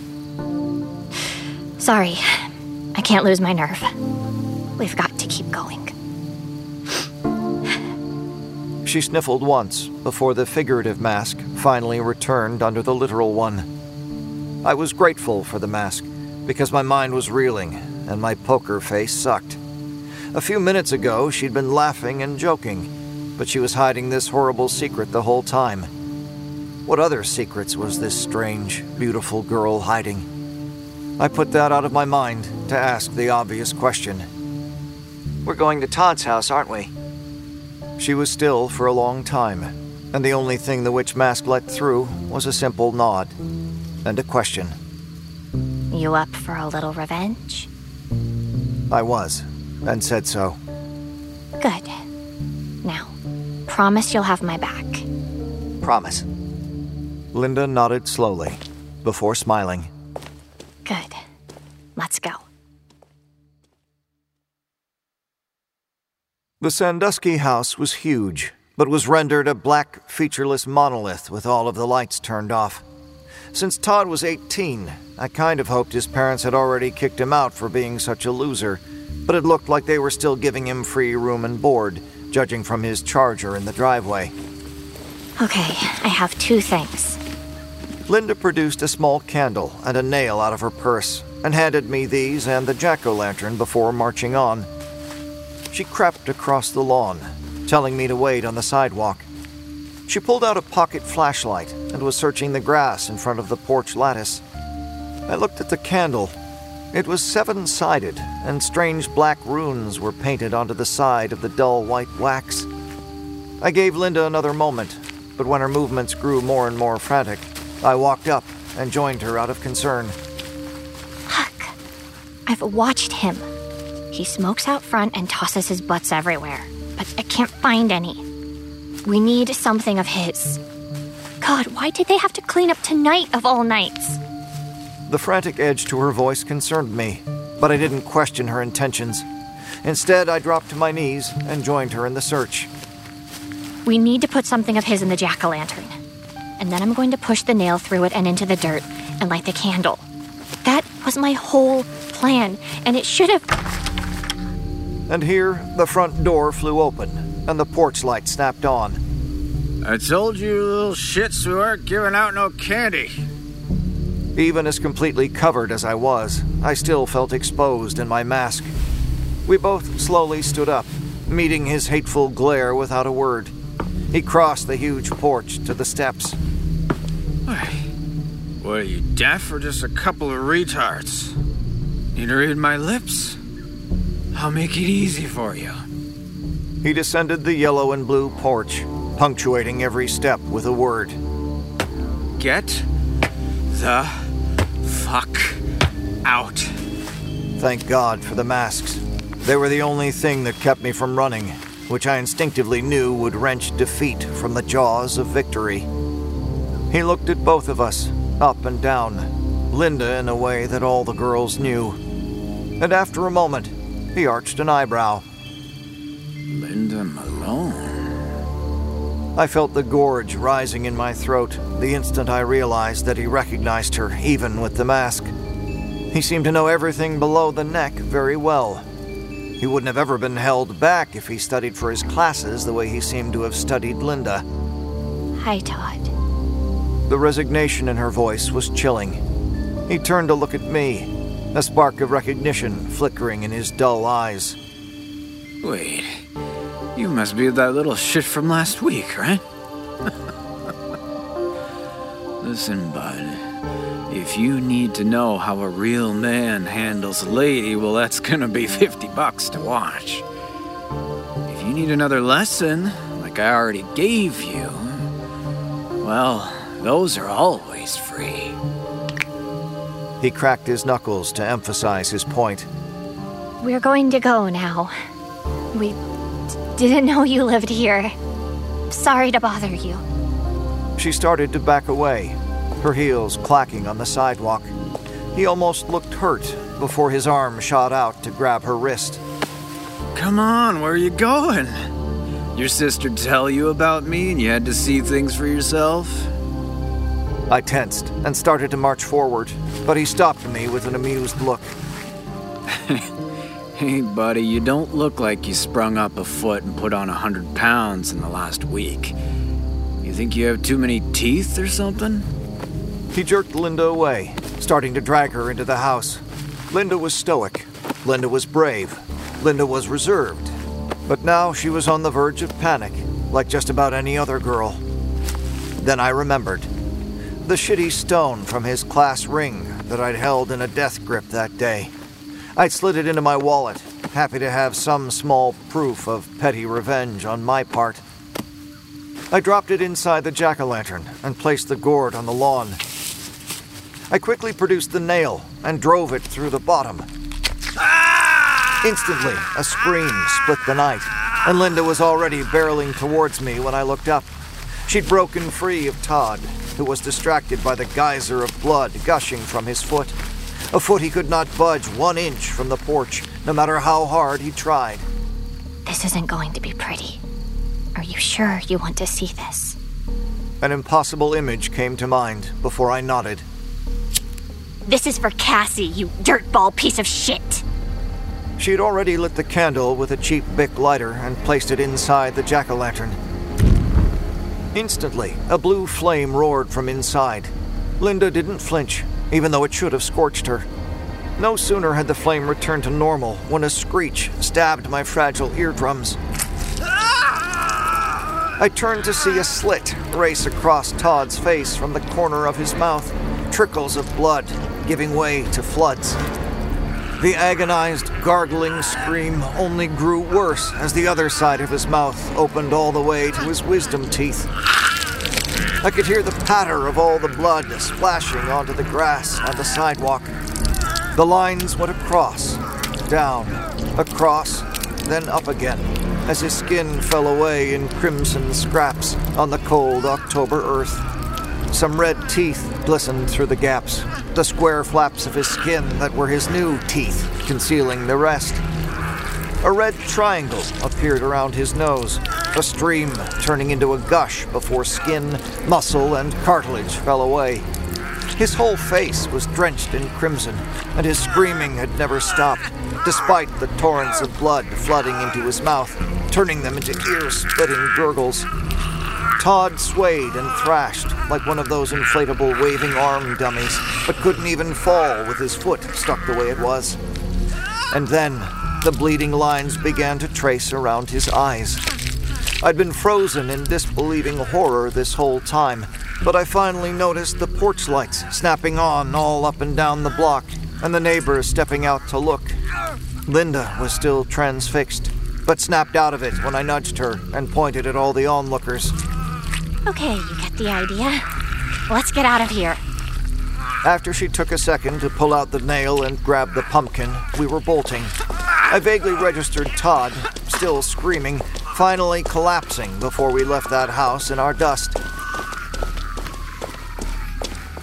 I was faster, but I held Linda's wrist like a vice grip, not letting go until the approaching sirens faded into the distance. You're a hell of an artist, Linda. As we ran, I took time to register that I'd only been mildly repulsed by the ghastly display. We took a moment to catch our breath as we hid in the same park I'd seen the hooded figures in, before I managed the big question. Oh my God! What are we gonna say? Linda needed a moment before she shook her head. She ripped off her mask before answering. What are we going to say? David, a big dude with a ton of drugs in his system isn't going to be overpowered by two skinny middle schoolers. They're going to be wondering why he did that to himself. But there were people looking and they saw us! Yeah, at two horrified trick-or-treaters who stopped and watched a druggie mutilate himself and then ran off to puke in the bushes. We'll be fine. I wanted to believe her. I normally would believe anything she said. I finally ripped my mask off and stared at my feet. I noticed you're more worried about getting in trouble than what we actually did. So, what are you going to do? Well, he's a piece of shit. Or was. I don't know what to think. But I can keep a secret. I don't think anyone will believe me anyway. So, what do you think of me now? Are you scared of me? I should have been. The same way I should have been shocked and horrified by what she had done. I don't plan on doing anything like Todd would do to anybody, ever. I'm not afraid of you. She rolled her eyes, but looked nervous all the same. But do you hate me? I think it was how stunned I looked that she would ask this that forever entwined our fates together. I knew I made the right choice. She never seemed more like a teenage girl than in that moment, when she leaned in to kiss me awkwardly on the lips. My parents might be starting to miss me. Will you walk me home? I did. Then we walked hand in hand, comfortable in the silence.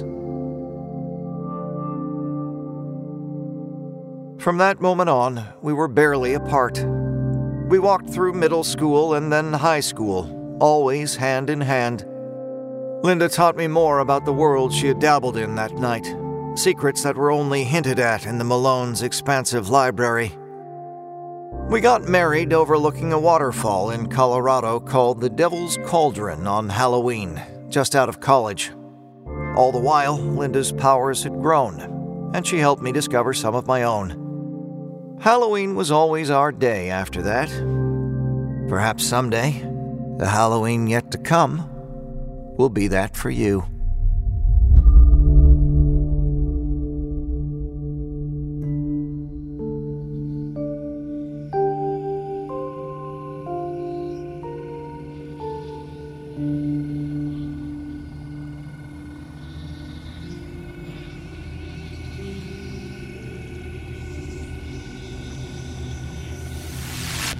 Yes, I'm still holding. No, it hasn't. A burning smell. Sulfur. Once above, so below, ashen skies river flow. Charon calling to the Styx, blood for blood and life betwixt. Yes, I'll hold again. Can I speak to... It's making even weirder sounds. Water douses, fire burns, air will flow as earth doth churn. Data locked. Mother Mary's scary Halloween fairy. Joshua A. Beer. Nicole Goodnight, Tonya Malievich, Mary Murphy, Nicole Doolin, PMSFX, Brandon Boone.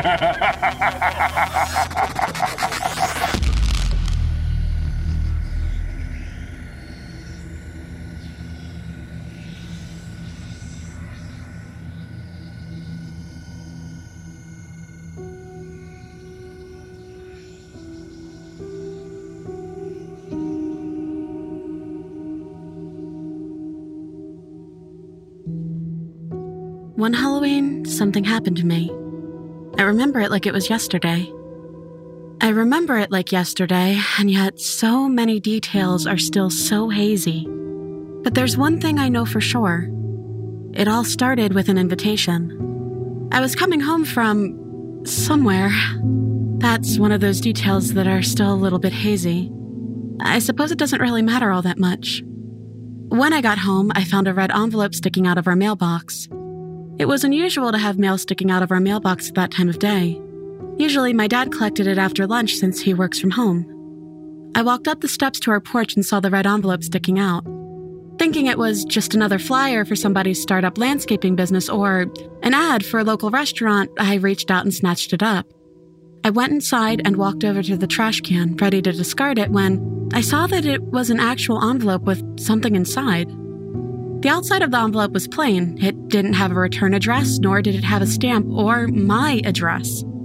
The only thing written on it was my name, Holly, in thick black letters in some fancy calligraphy. I tore open the envelope and pulled out a stiff piece of paper. Flipping it over, I read the very plain-looking invitation. Mother Mary's Scary Halloween Fairy. Prepare for a Halloween fairy ride into hell. You and a friend are invited to join us Halloween night at 11:11 p.m. Come in costume. Present invitation on arrival. At the bottom of the invitation, there were directions on where to go in order to catch the ferry. That was it. No indication of who put it in my mailbox, no indication of why it was given to me. I suppose that should have been the first alarm for me. But I was a dumb college kid back then. Anyway, I was ecstatic. I was a huge fan of horror, and I'd been to just about every haunted hayride, haunted house, or haunted corn maze within 3 states. I'd never heard of Mother Mary's Scary Halloween Fairy, but I ran straight up to my room, opened up the laptop, and got on the internet. After hours of browsing the internet, searching all sorts of forums and websites, I couldn't come up with a single story, clip, or tweet about Mother Mary or her scary Halloween fairy. I wasn't dissuaded. New Halloween attractions were regularly popping up all over the place. They were like breweries. Every town had one, and new ones were always coming out of the woodwork. I took another look at the invitation, trying to see if there were any clues that gave any indication that this was legitimate. I couldn't find anything other than what was written in black ink on the front of the paper. I even held it up to a light, then turned all the lights off, plunging my room into total darkness, thinking that maybe there was a secret message written in it. There wasn't. I had all the details right there in front of me, and I suppose that should have been the second alarm. The invitation said that it was for 2, so I instantly called my best friend Emily to see if she wanted to go with me. Her being such a freak for all things horror like myself, I knew that she couldn't say no. I'd barely even managed to give her all the details before she was saying yes. We knew that our friend Jason was having a Halloween party at his house like he always did, but we figured we could always go there after the ferry ride. Jason's parties always went into the early hours of the morning, so we were certain we'd be able to get there after, or we could just ditch the ferry ride if it looked boring. So Emily and I agreed to meet up at my house a little beforehand and drive over together. It was Halloween night. My doorbell was ringing. Emily was there. She was dressed as a pirate, and I had dressed as Rey from Star Wars. Originally, we'd thought about purchasing those awesome dinosaur costumes that people run around in, but once we'd made plans to go to the ferry, we thought something a little more practical would be better. The dock to the ferry was somewhere I wasn't familiar with. Emily and I talked as I drove down a long, deserted road that cut through a dark and dense forest. I remember parking my car in a small dirt parking lot with a couple other cars, and Emily and I walked through a trail that wound through trees and brush. After a few minutes, Emily and I emerged from the forest, and our eyes fell upon a frighteningly spectacular sight. Torches lit the path every few yards, leading to an old wooden dock. Just beyond the dock sat the ferry in a haze of smoke and fog. From our position, we could only see the outline of the ship. As we walked down the path, we saw 2 dark figures standing in the water on either side of the dock, each of them holding lanterns. As we drew closer, we could see that the figures were dressed in long, dark cloaks with hoods hiding their faces. Emily and I exchanged a look. This was already worth it due to the creepiness. Oh my god, this is insane. I know, and we haven't even gotten on the boat yet. We quickly made our way down the dock towards the boat. As we did, I stared at the figures in the water holding the lanterns. One of them turned their head to look at me, and I found myself staring into an empty void where their face should have been. A chill ran down my spine as I saw only darkness staring back at me, and I couldn't help but smile. This was really creepy. Whoever was in charge of this thing did a really good job. Approaching the ferry down the dock, I could make out the outlines of figures on the deck, who I assumed were other people that were invited to take the ferry ride. At the end of the dock, we reached the ferry and were approached by a giant woman with a slight bend to her back. The woman had long, thin gray hair that hung loosely over her pale face. Using a cane, she approached Emily and I and stretched out her withered and bony hand towards us. The woman tilted her head at me, revealing eyes that were white as snow. There was no pupil or anything. They were pure white. Holy crap, freaky. Are you Mother Mary? The woman didn't respond. She simply held her hand out again. Emily and I exchanged looks, and Emily shrugged. Maybe she wants the invitation? I nodded and dug into my pocket. I took out the piece of paper, unfolded it, and placed it into the woman's hand. This place is incredible. Is this the first year you've done it? The woman didn't respond. She simply moved out of the way and stretched her arm out as if she was beckoning for us to come on board. We stepped onto the ferry, and I immediately felt the uneasiness of the ship on the water. I turned to ask the old woman something else, but I watched as she turned her back and hobbled off down the deck. I turned back to Emily and shrugged. I guess Mother Mary is dedicated to her act. We walked onto the deck and headed towards the front of the boat where a number of other figures were busy milling about. The water lapped gently against the side of the ferry, and the boards on the deck creaked with each step that we took. As we approached the group of people at the head of the ferry, we saw maybe 12 guests, each dressed as zombies, vampires, ghouls, or other popular Halloween characters. Emily and I walked up to a group that seemed to be talking to each other, but as we approached, I noticed that they were just standing there. Thick fog surrounded us. The only sound was the bay water against the hull of the ferry. I shot my friend a look, silently asking what the deal was with these other people. Emily shrugged and walked up to a man dressed in a black suit and a black fedora, who I assumed was supposed to be dressed as some gangster from the Prohibition era. Hey, how's it going? This is the first time you've been on this ride? Did you know anything about it before you came? My friend Holly and I tried to Google it, but we couldn't come up with anything. The man turned to look at Emily and I gasped as I found myself staring into his pure black eyes. Just like Mother Mary's, except inverted. You couldn't see anything other than darkness. Whoa, trippy! Do they hand those out somewhere on board?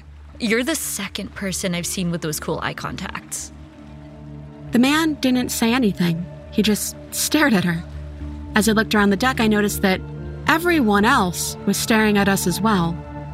I took a step closer to Emily and grabbed a hold of her arm. Emily, look. Emily looked past me at the people, and the two of us watched as more of the people turned around to look at us. I stood there wondering if it was just a part of the experience or if these people were actually this creepy. I looked past the gangster to a woman in a white dress covered in blood. Her eyes were as black as the man's. I drifted past the bloodied woman to a couple dressed as nuns with white face paint. Their eyes were black as well. This is freaky. What the hell do you think is going on? I don't know. I mean, it's not like we haven't seen this sort of thing before, though, right?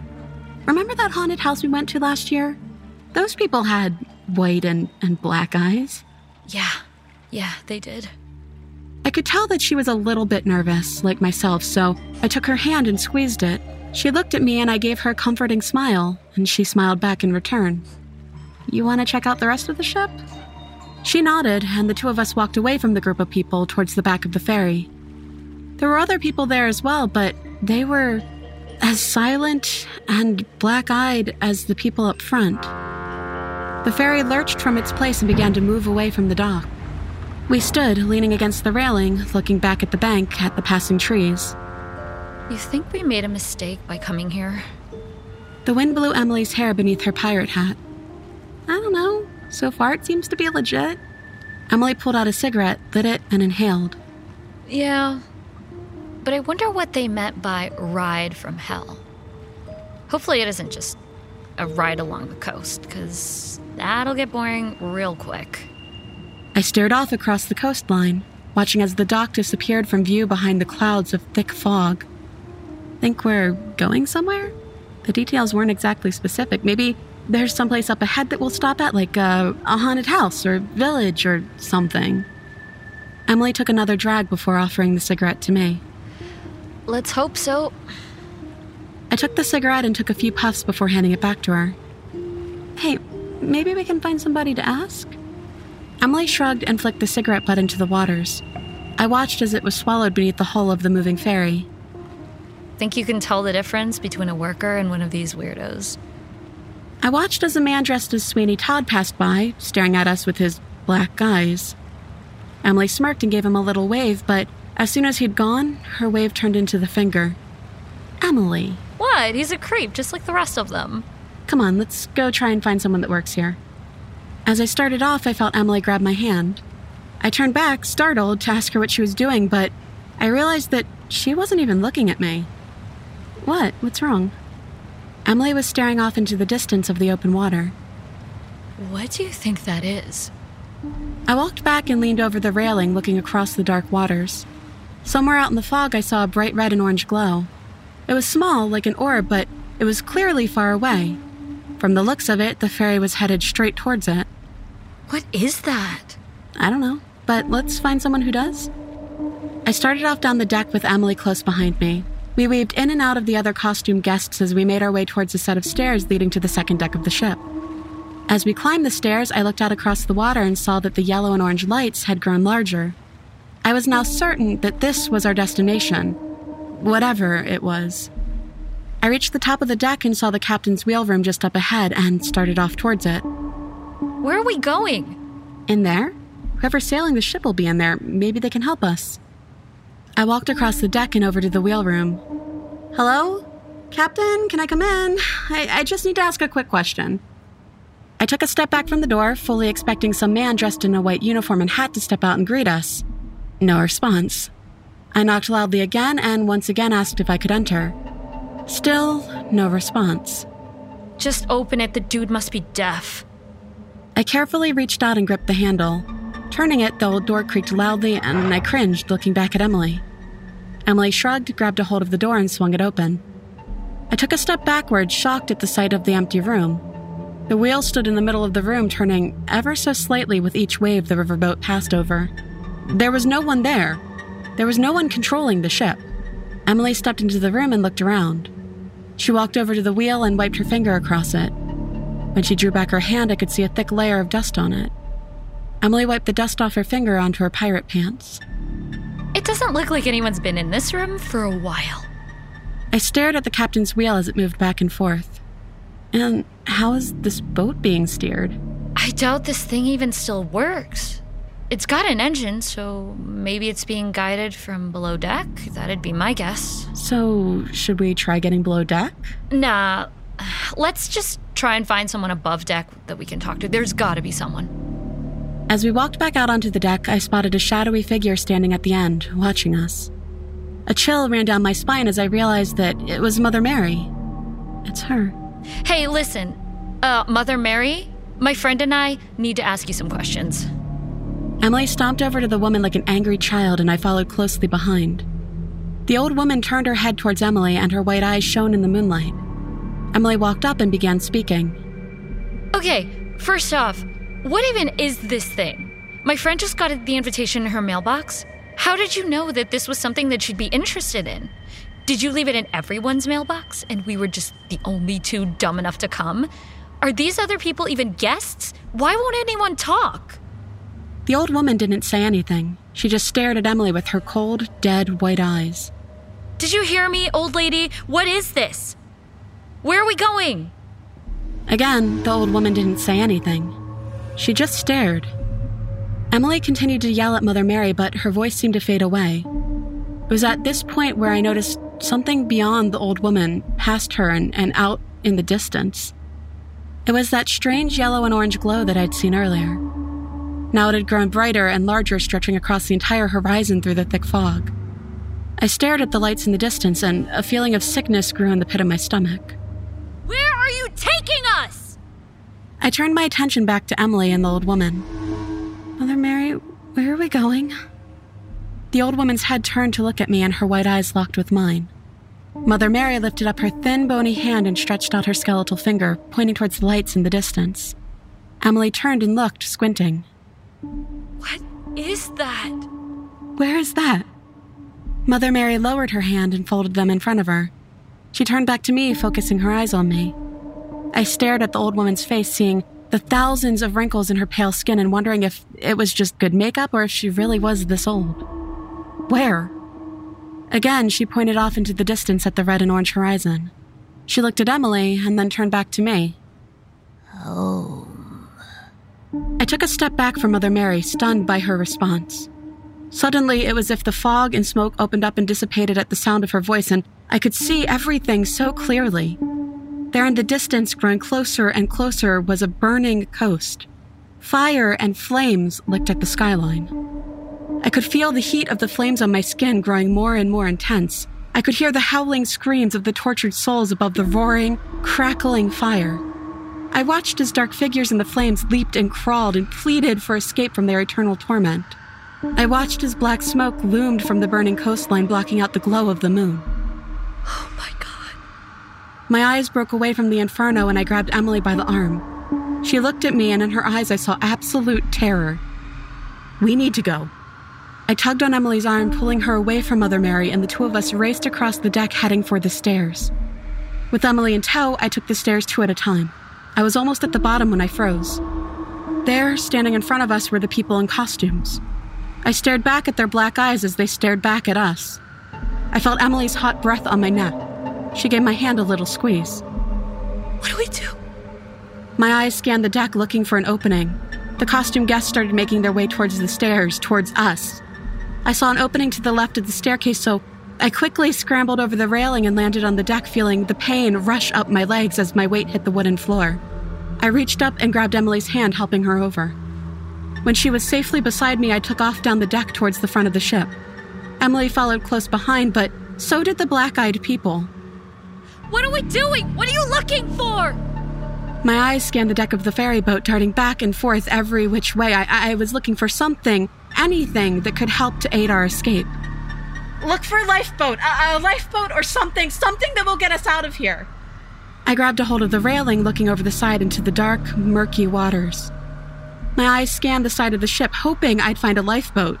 There wasn't anything.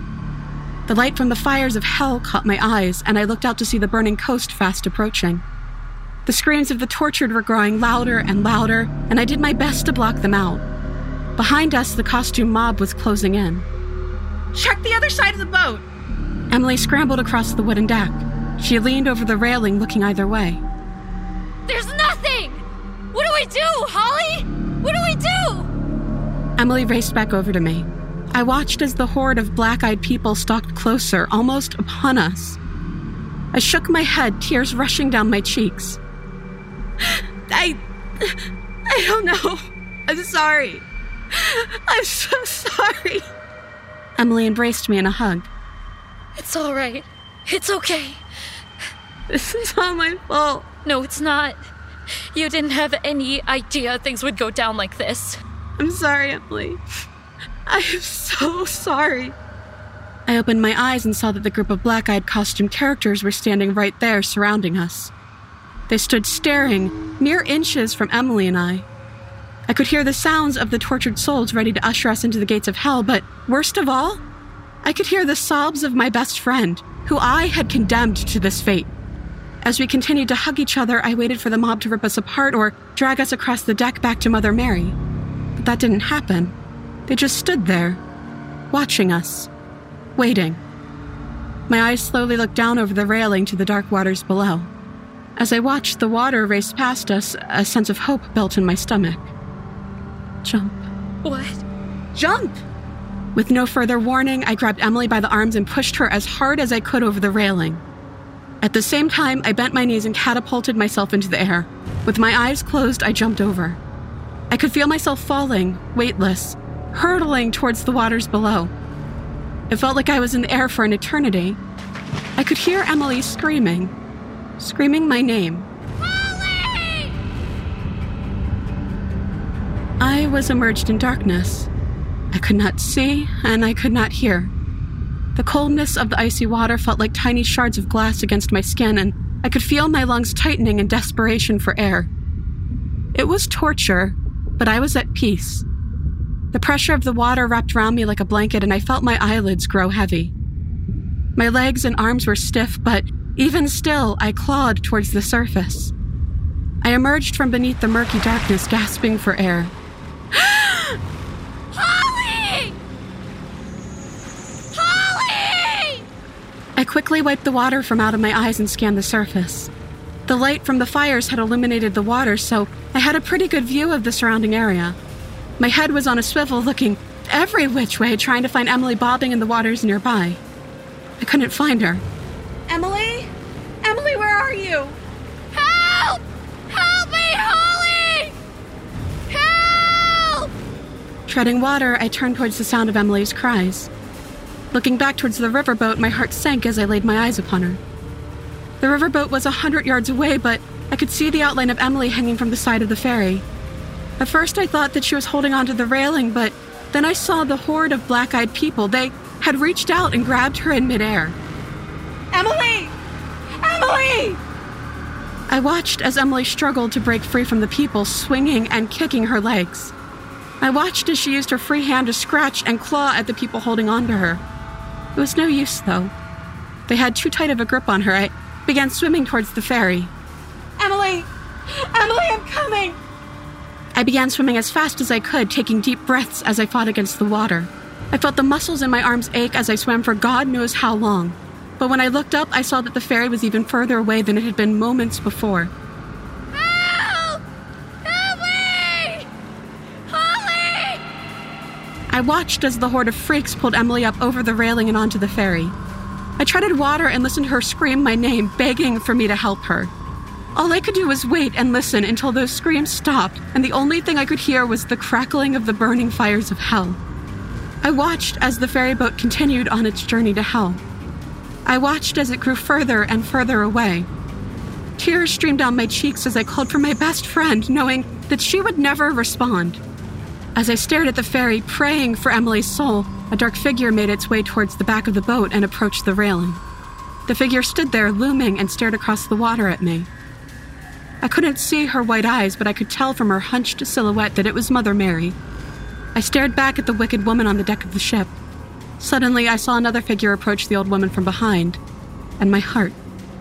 Emily, so sorry. I floated in the water, watching as the ferry disappeared into the blazing inferno of hell. I never took my eyes off Emily. After a few moments, I watched as the fires dimmed and then disappeared altogether, leaving me in total darkness.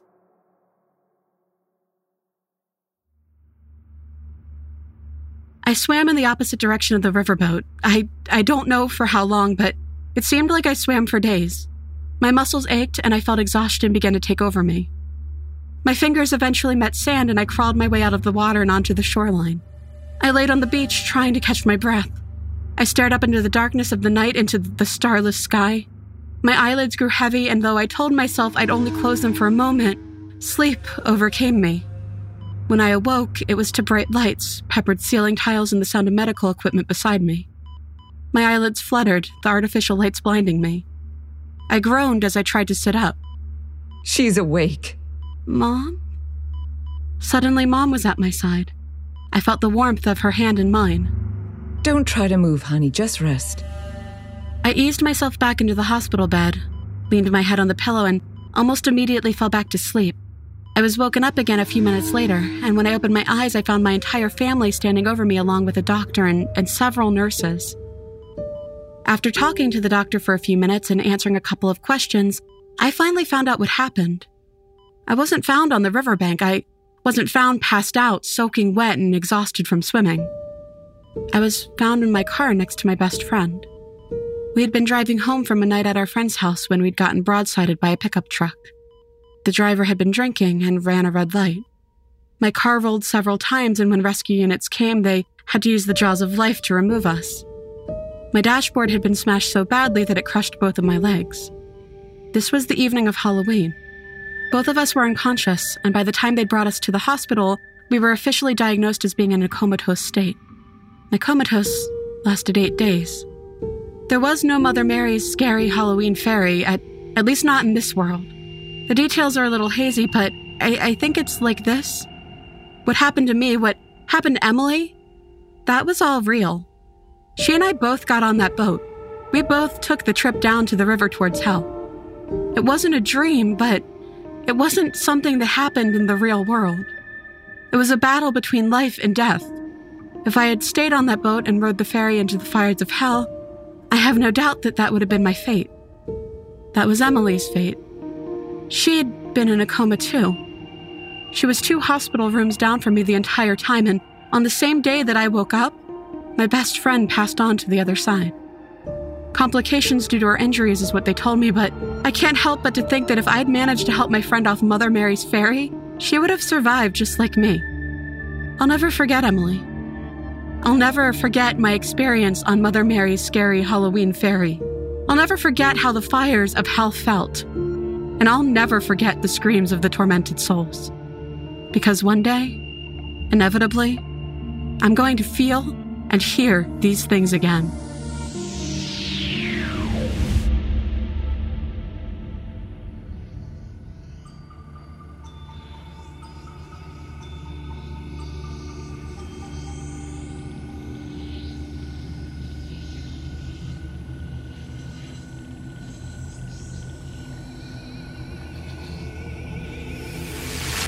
I think it's reaching critical mass. Please pick up. I can't lose. Final tale. A whisper's breath. Lead us onwards into death. Pick up the phone. I need help. I can feel the portal opening. Come on closer. Listen in. Filled with wrath and drunk on sin. Data locked. ASM Fear, the internet's scariest Halloween ASMR channel, Liesl Jones. Atticus Jackson, Nicole Goodnight, Sarah Thomas, Kyle Akers, PMSFX, Brandon Boone.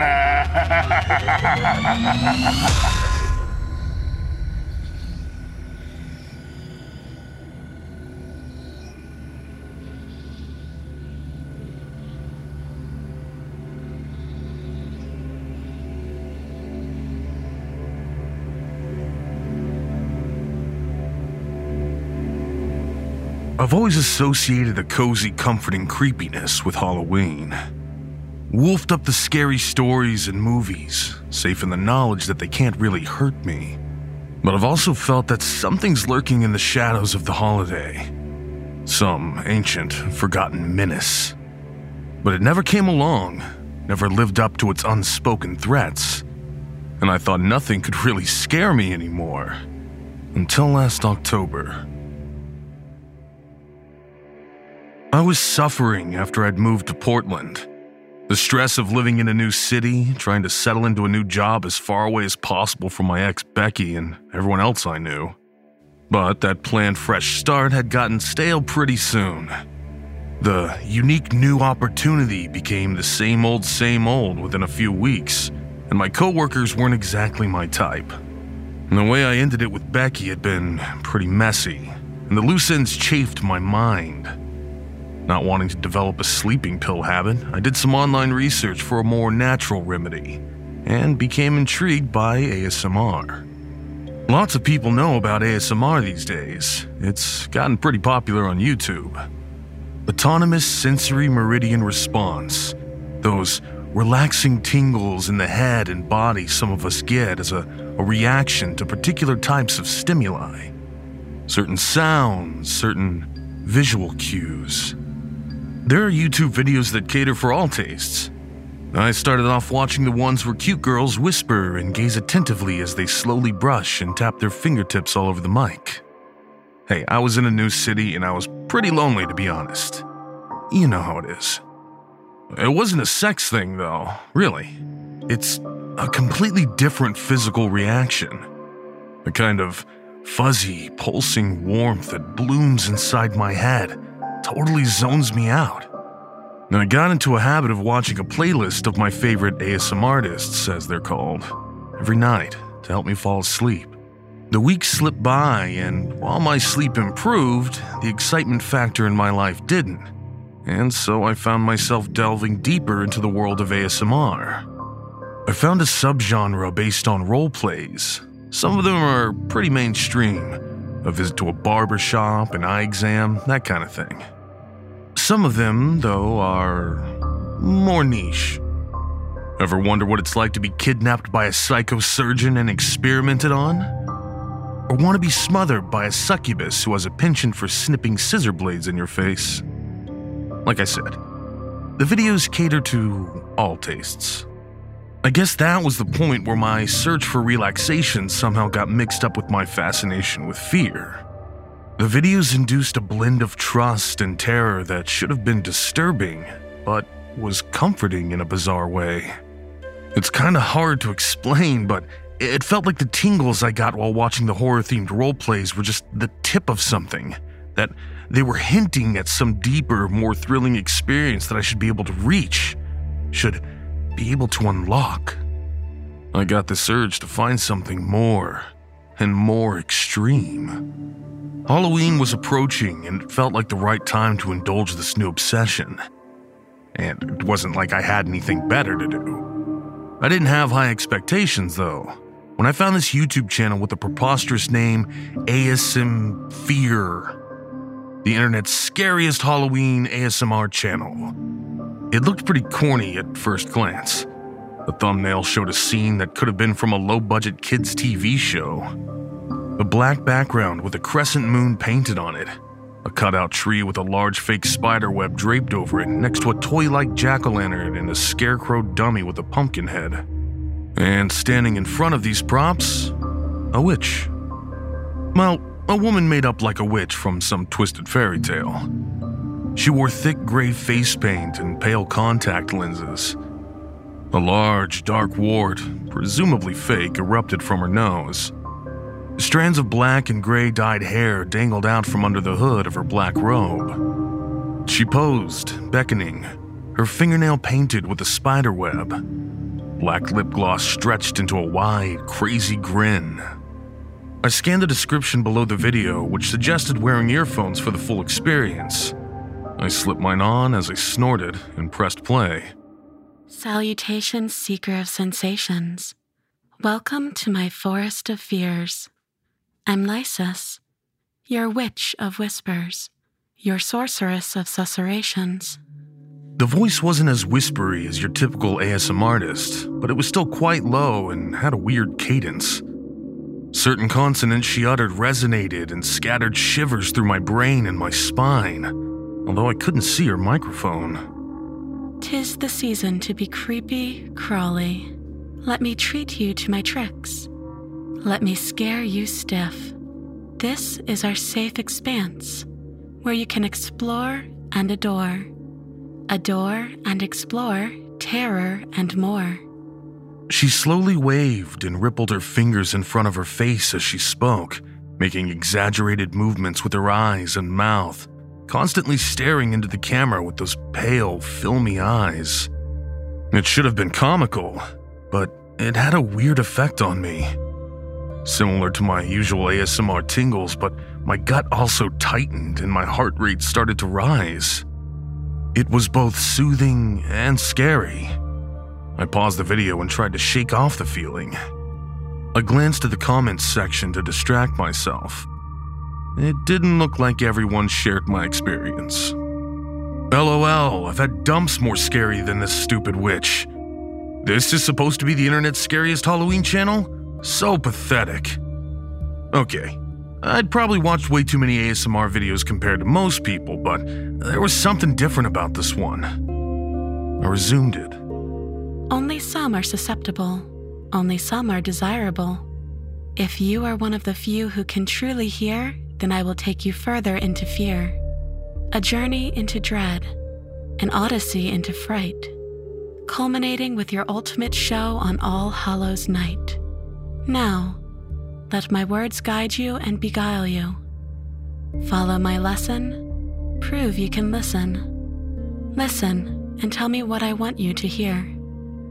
She took a step back and grasped what looked like thick twigs poking out of the scarecrow's sleeve. Methodically, she began to snap. My attention centered on the repetitive cracking sound, the way she smiled indulgently as she broke each digit one by one. I was entranced. "Listen to each snap and into the space betwixt each snap. What can you really hear?" She froze and gazed into the camera, as if she was looking directly at me. "Now, this is where you dare. Let this video play out and switch off. Then listen. Listen deeper than you've ever listened. If you hear it, tell me. Tell me what I want you to hear." She mimed removing a set of earbuds and stopped still, unnaturally still. I kept looking at her until the video ended. She didn't move a muscle. I felt compelled to try what she'd instructed and removed my earbuds. I closed my laptop's lid, its faint green power light the only remaining illumination in the room.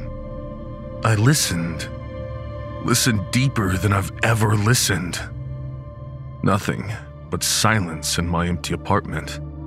And then I froze for a moment before spinning around on my chair. Nothing. Nobody there. The door was still open. What the? I stumbled to switch on the light and went out into my hallway. Nothing out of place. I shook my head and wandered back into my study, flopped down in front of my laptop. I opened it and read the rest of the video's description. If you heard it, tell me. Tell me what I want you to hear. Email HalloweenIntake2019@protonmail.com. I was tempted but also reluctant. What exactly was on offer? I replayed the video several times, but I didn't hear the sounds again no matter how hard I tried. I looked to see what other videos were on the channel. It seemed like she'd only ever released 4 other videos, one every October for the past 4 years. I played them all, and they were pretty much the same as the first one I'd watched. There were some slight differences in the scenery, like a different phase of the moon in the background, the fake tree or the scarecrow being a different size or position. But other than that, it was pretty much the same content every year. Weird. The text in the description was also the same, just different years in the email addresses. The videos weren't exactly popular. None had made it into triple-figure views, and the few comments were mainly derisory. But there was one from 2016 that stood out. "Stay away from this shit. It's real. It hurts." The user who'd left it was no longer active, hadn't posted anything since 2017. I navigated back to this year's video, but decided against watching it again before shutting down for the night. Inevitably, I replayed the video several times the following day, but didn't experience the sounds again. I eventually gave in and emailed. "Hi. Gotta admit, I'm fascinated by your video. I heard this after the first time I played it. Footsteps behind me and a door slamming shut. How did you do that? More importantly, do I win a prize? Happy Halloween. Sean." It was 2 long days before I got a reply. Sean, I'm glad you've told me what I wanted to hear. I'm afraid I can't reveal my secrets, but I can tell you that I'm an independent researcher in a variety of specialist fields, including ASMR, hypnosis, psychology, and ritual magic. I'm perfecting my forays into fear, and I'm always looking for willing participants. I found the Halloween season to be particularly fruitful. So far, we've demonstrated our abilities at auditory transmission and reception. The next steps will involve visual and tactile terrors. I can't offer any financial compensation or even a mention in a research page. And of course, it will be all entirely at your own risk. You already know if you're interested. To experience the true terror you're after, go to the link below and follow the instructions. Yours, Lysis. I didn't know exactly what kind of response I'd expected, but I was still disappointed.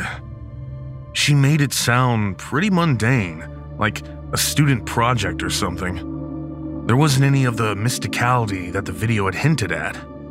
I almost deleted the email. But, of course, I didn't. Sometime later that evening, after a few bottles of craft IPA, I opened the messages again, hovered my mouse pointer over the link for a moment, and clicked it. It led me to a page which instructed me to download the Tor browser for access. Oh, great. The infamous dark web. I almost backed out. Almost. I'd just be careful. Just stop and uninstall if it looked like I was getting into anything illegal. The link led to a file-sharing site called ShareOfile. It required me to register, and I made sure not to use anything like my real name or my usual passwords. I was then able to access a playlist that contained one video. I felt a surge of adrenaline as I played it. The scene was familiar. Same storybook background, same nightmarish witch. Welcome, true seekers of true terrors. You told me what I wanted you to hear. Be aware, you will only experience deeper horror if you follow my instructions without error. Follow precisely so you can see. The screen switched to a white background, and instructions in typewriter-style text started to tap out. For the next step, you'll need an armful of fallen leaves. Have them with you at 11 on the night of October 25th, when the next video will be available. Not for the first time, I felt like I was being taken for a ride. I was seriously meant to collect a bag of stinking leaves to watch a video? What was I expected to do with them? I sighed and looked around the site, clicked on a tab labeled Users.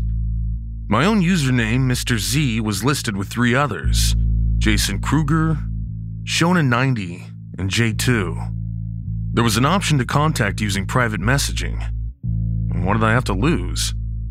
I sent the same message to everyone. Hey, do you know anything more about this? Have you done it before?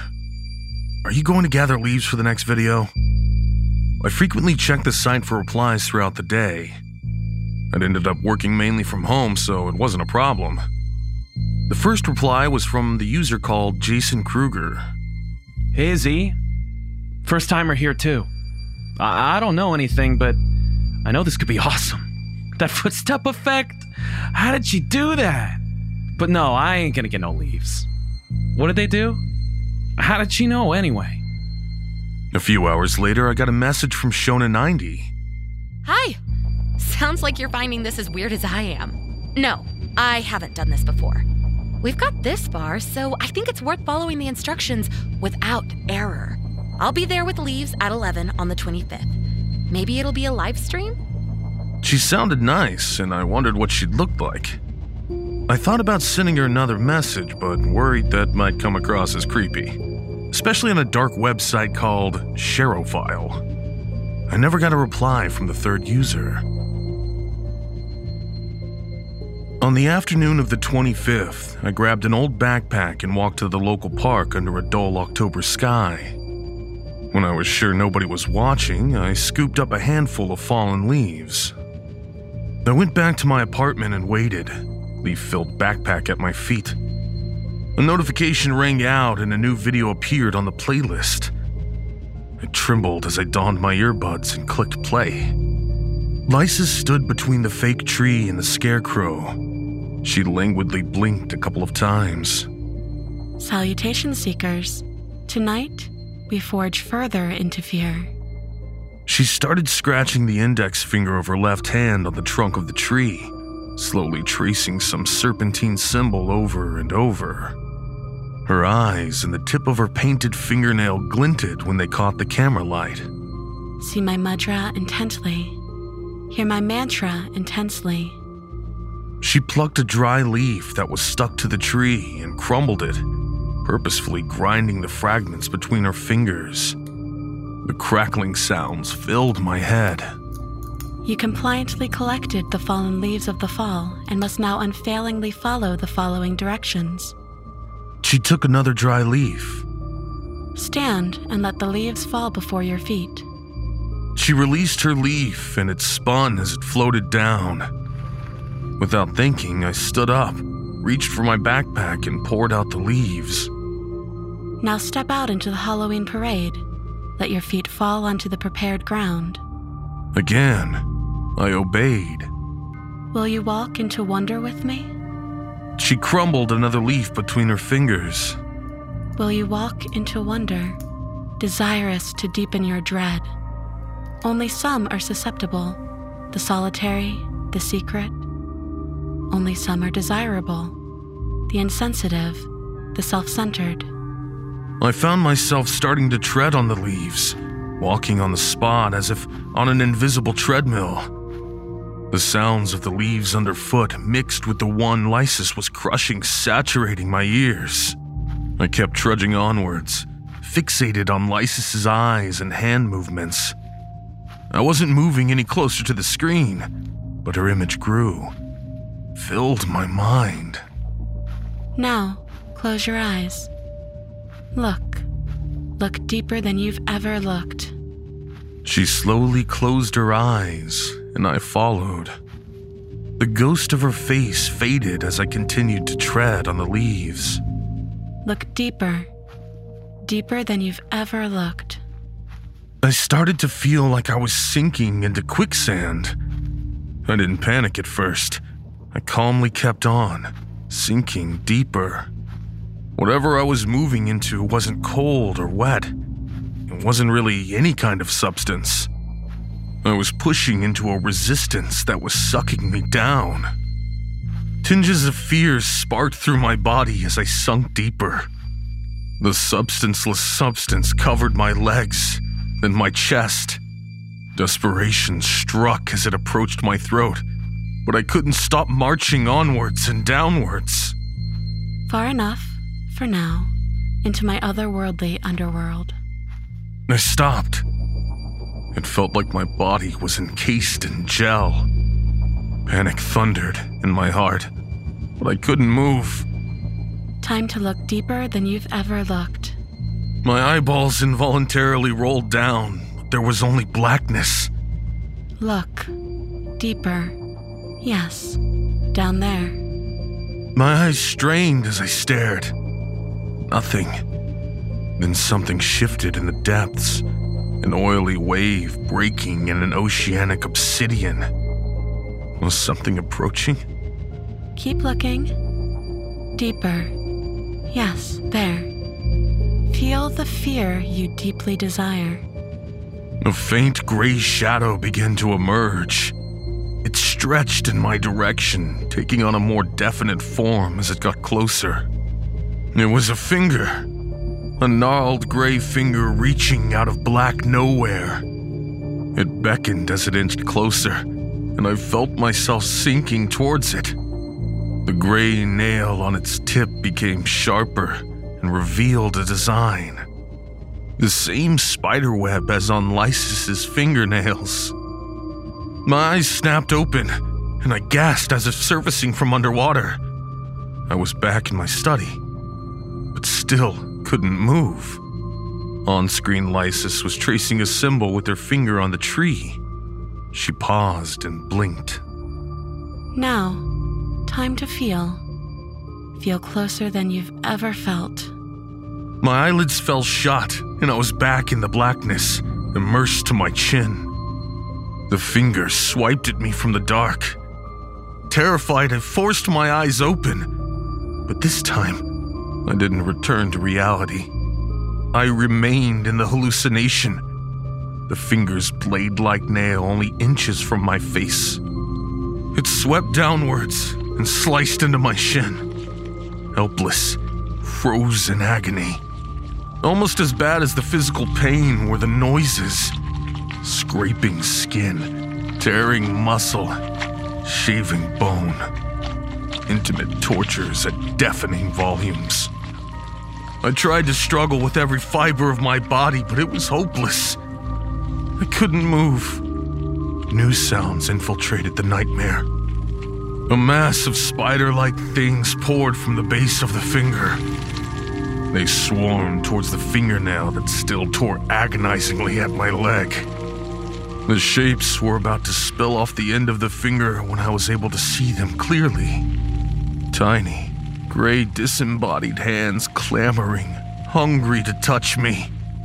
They scrambled onto my skin. Some burrowed into the gash in my leg, while countless others stabbed their pin-like nails into me. I screamed, my eyes open. I glimpsed Lysis in the video just before it finished. She was smiling as she raked her fingernails into the scarecrow. I shakily realized I could move, but winced at the crackling noises I made as I stepped off the leaves. The sounds were amplified and buzzsawed my brain. I pulled myself up and tapped my laptop's spacebar to wake it. It sounded like I'd slammed a huge oil drum. Very gently, I moved my mouse to the Share file window. The video had disappeared, but I had a new private message. It was from Shona90. Wow-wee, Mr. Z! Did you see that? Did you feel it? Oh, can you still hear it? Fucking amazing! I can't wait for the next one. Any idea when that'll be? S. It sounded like she enjoyed it more than I did. But then, wasn't this what I was looking for? I checked my body. No cuts, no damage. I was physically fine, and the weird amplification effect was wearing off. So, what did I have to worry about? This was the ultimate dark thrill I'd been searching for to satisfy that urge. Mind-fucking danger at a safe distance. ASMR Ultra. Shona was right. This was fucking amazing. I messaged her back. Ah yes. Yep. Saw it all and felt it all. Finger, the insect hand things. Awesome. I guess we'll hear something before Halloween, right? Take care. Mr. Z. But my real name also begins with S. I hesitated, but finally decided not to delete the schoolboyish smiley at the end. Before closing the window, I noticed that Jason Kruger was no longer listed as a user.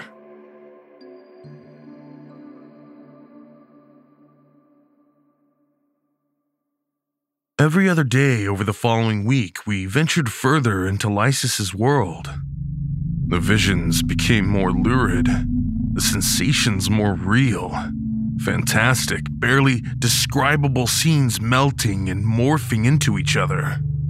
I was a witch's broomstick, zooming through a haunted house, crashing through its roof to soar into a grinning full moon that cross-faded into a clown's face that stretched into a reflection in a forest pool where a carnival of malformed demons danced around the murky water I'd become, before freezing and transforming into the glass lid of a coffin as I was buried alive at a Victorian funeral, my casket overflowing with spiders. Scenes from half-remembered movies, books, or dreams, plucked from obscure corners of my mind and projected close up into my consciousness. The amplification effect continued after each experience, but tended to fade a few hours afterwards. It was worth it. We'd been instructed to obtain some additional props to watch some of the videos. Had to complete some simple tasks for the others, but nothing ridiculous. By October 29th, my study was virtually empty of furniture, and I'd painted the walls black. Lysis said these things were conducive to transmission. J2 couldn't hack it, and had vanished from the list of users a couple of days earlier.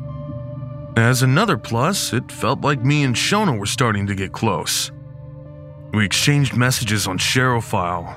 She wasn't ready to exchange any other contact deals yet, but I knew she'd get there. Disappointingly, that night's video from Lysis just contained one of her typewriter-style messages. For the climax of our explorations on All Hallows Night, you will need to receive my treats.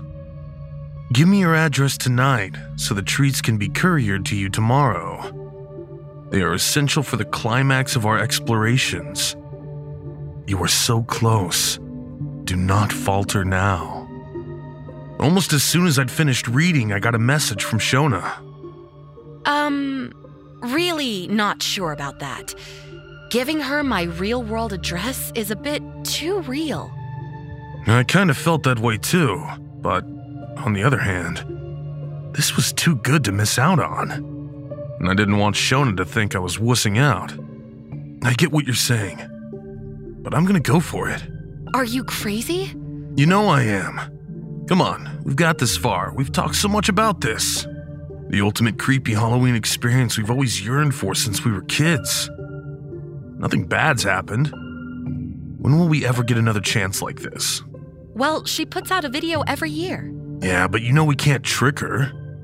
Come on, let's go for it. There was a long pause before she answered. Sorry, S, but I just can't. I've been through some shit in my life. This was helping me forget, but I'm too scared to take a real risk.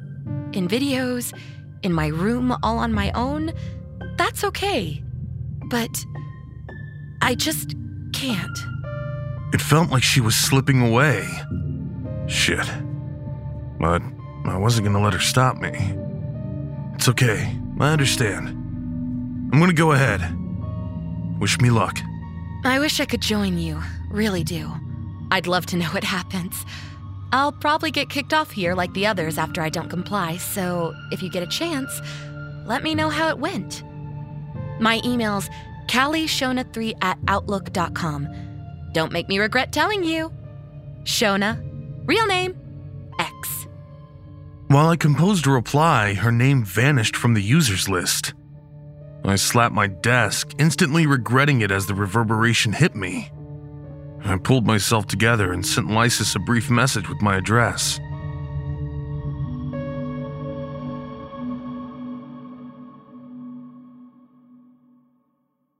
The package was delivered by UPS before noon on Halloween. A plain cardboard box from a company called SC Cheap Imports. I carefully opened it in my study. Leaves had been used instead of packing foam. I flinched at the crunching as I delved inside. My fingertips grasped something clammy and rubbery. I pulled out a pallid face, a zombie mask. I examined it. Nothing unusual other than it didn't have eye holes. I steeled myself and reached back in. There were two other items. A large battery-powered jack-o'-lantern light and a plastic spiderweb. The same ones Lysis had on her set. I shook my head. A share file notification pinged. 2 new videos uploaded by Lysis. She must have received her delivery notice. No magic in the timing there. I opened the video titled Watch Now. It was one of her typewriter variety. Surprise! I hope you like your treats. Be at the coordinates below at 11 tonight for your ultimate experience. Be sure to bring your gifts and your phone with my other video downloaded on it. Do not watch it until the appointed hour. I entered the coordinates into Google Maps. They referenced a hill in a forest park less than 10 miles from my apartment. I wondered how long it had taken Lysis to plan all this. I worked hard on quashing my doubts for the rest of the afternoon. Was I crazy for going through with this? Watching a video in a forest on Halloween night? But Lysis hadn't disappointed yet. Far from it. And what did I have to fear? She was weird, but not physically intimidating. And I knew what I was capable of if I was pushed. Just in case, I retrieved one of my folder knives and slipped it into the side pocket of my cargo pants before I headed out.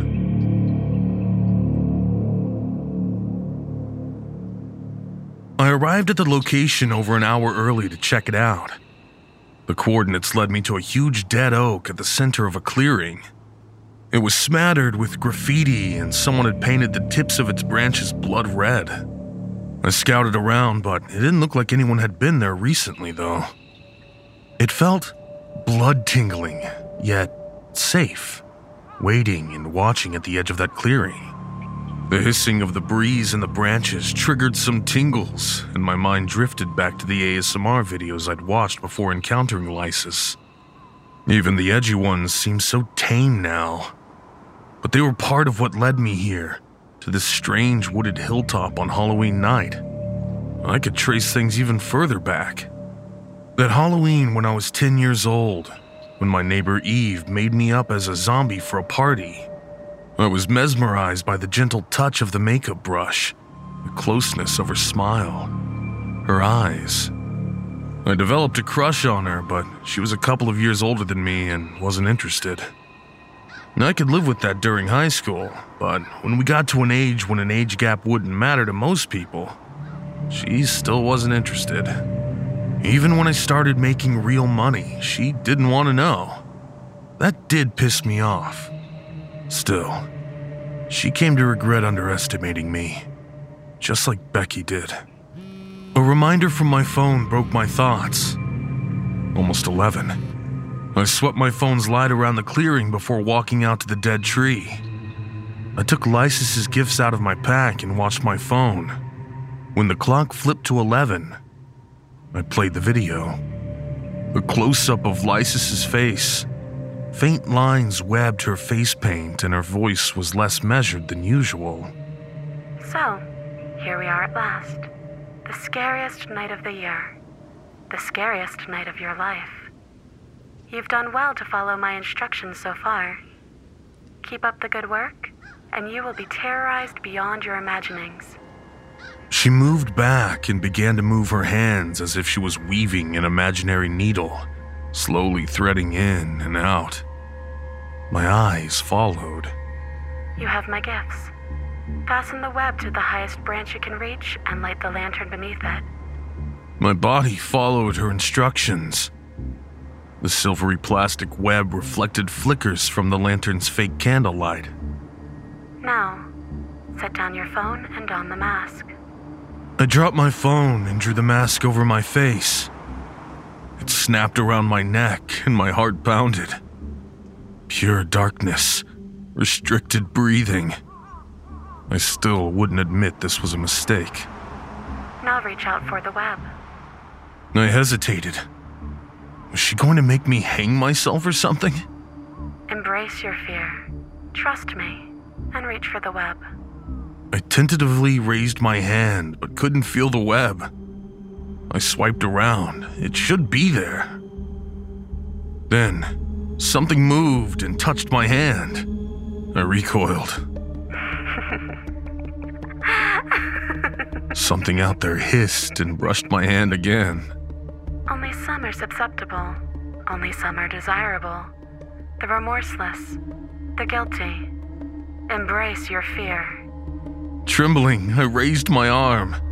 The web coiled around my hand. Its clammy material wound down my arm, then my torso before tightening around my legs and digging itself into the ground. I was rooted to the spot. The video went silent, and I sensed the light from my phone switching off. Someone was there. I tried to turn, but the web dug itself deeper. It almost touched me as it moved past, casting a faint shadow on the black interior of the mask. It said nothing while it attended to some activity in front of me. The sounds were unbearable. They flooded my head, frazzled my muscles, but fear in the mask prevented me from screaming. The sound stopped, and I sensed the figure was standing close. Happy Halloween. Trick or treat. Sorry for the cliches, but it's a big part of how all this works. Childhood conditioning and shit. My mouth twitched uselessly inside the mask. Let me help you with that. She slid her fingers under the mask and snapped it up over my upper lip. That's better. Now, trick or treat? I knew there was no point trying to reason or question. Treat? She squeezed the sides of my mouth and pushed something inside. My tongue pressed against a soft, fluid-filled lump. She pressed firmer and further inside. It burst. Warm, metallic pus spattered inside my mouth. I almost gagged as an image of Lysis's warts sprang into my mind. She pulled back and I spat out the slime. Let's try again. Trick or treat?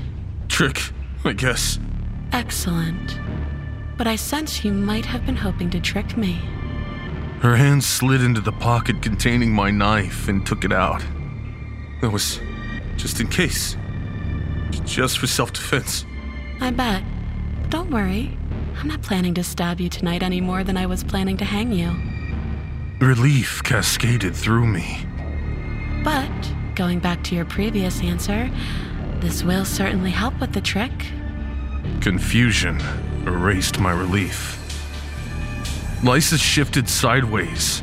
The knife whizzed past my ear and struck something. Every sound burned through me. I had no idea what was happening. I was only glad that it wasn't happening to me. Gradually, the noises subsided. Now, third and final time. Trick or treat? Please. Please. Treat. Enjoy. She curled her fingers inside my mask and slowly pulled it over my head. My eyes remained shut. I didn't want to see whatever was waiting out there. Go on. Enjoy your treat. I reluctantly opened my eyes. The first thing I saw was that the web was somehow still hanging from where I'd tied it to the tree. My eyes followed it down to the object that dangled from it. I quaked. A stained sack contained the destroyed body. 4 stumpy tourniquets where its arms and legs should be. The scarecrow's head flopped, and Lysis smiled at my horror as she prized her fingers into its eye holes and cracked it open. The chunks of orange flesh smacked to the ground, trailed by strings of gore. I tried to look away from the rags of flesh and blood-soaked strands of hair that framed the hole where there should have been a face. I tried, but failed, as something started to push out of the head, outwards through the carnage. Blackness rose in my vision as a thin gray finger curled and beckoned me.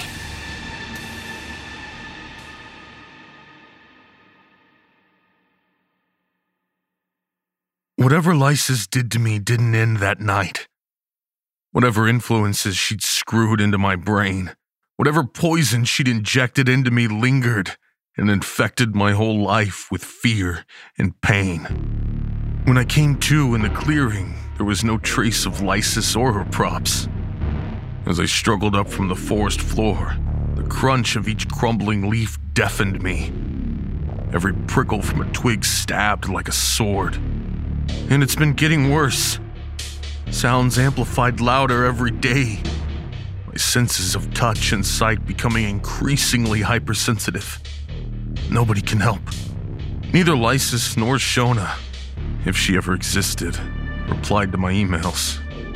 It got so unbearable I couldn't even leave my apartment. I had to quit my job, and I've been draining my savings on deliveries for months. Then, there's the nightmares and the sense of dread, heightening as Halloween approaches again. It's only a few weeks away now, and I'm barely able to sleep. I was lying on my airbed when I heard a sound from the direction of my study. I crept into the hallway and saw a glow coming from beneath the door. Must have left my laptop on. The screen was a gray blank. As I reached toward the power button, the display switched to a video player. That's not possible. I've deleted. The pointer moved itself to the play icon. Lysis's face appeared on screen, smirking. She began to trace a symbol in the air. It sounded like her fingernail scraping the inside of the screen. I clamped my hands over my ears, and everything went silent. I cautiously lifted one hand and listened. Lysis pointed at me. I froze as a gray hand wrapped over my face. Scared you stiff? I've been paralyzed ever since, propped up here in my study. Lysis has been arranging the room, setting the scene for this year's videos. One of her final preparations was to twist a hollowed-out pumpkin onto my head. Through the holes carved in its stringy flesh, I helplessly watch her begin to record her routine. Salutations, seeker of sensations. Welcome to my forest of fears. I'm Lysis, your witch of whispers, your sorceress of susurrations. Her every word forks fear through my body. Every touch ignites a shudder. And throughout it all, the knowledge that I'm going to be playing the part of her scarecrow this Halloween. Let my words guide you and beguile you. Follow my lesson. Prove you can listen. Listen, and tell me what I want you to hear. She steps back and reaches for my fingers.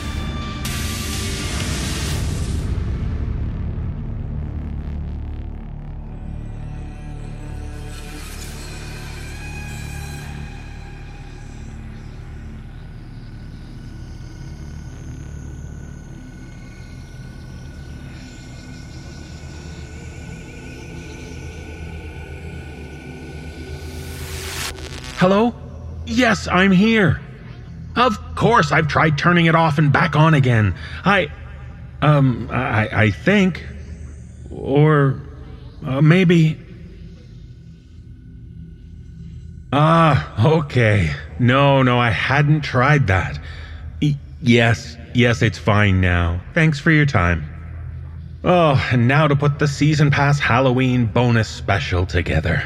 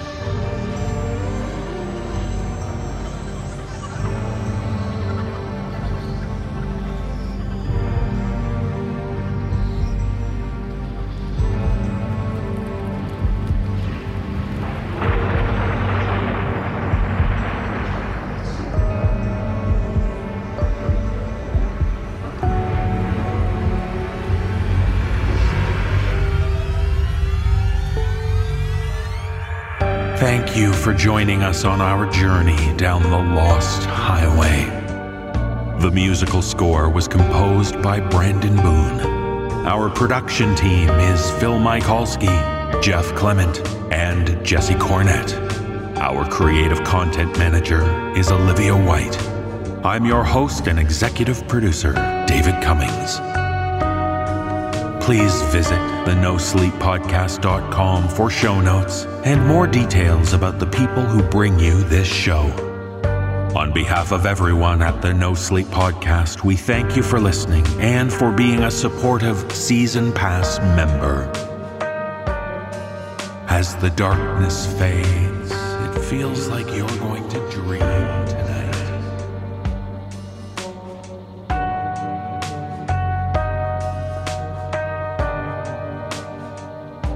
This audio production is copyright 2020 by Creative Reason Media, Inc., all rights reserved. The copyrights for each story are held by the respective authors. No duplication or reproduction of this audio program is permitted without the written consent of Creative Reason Media,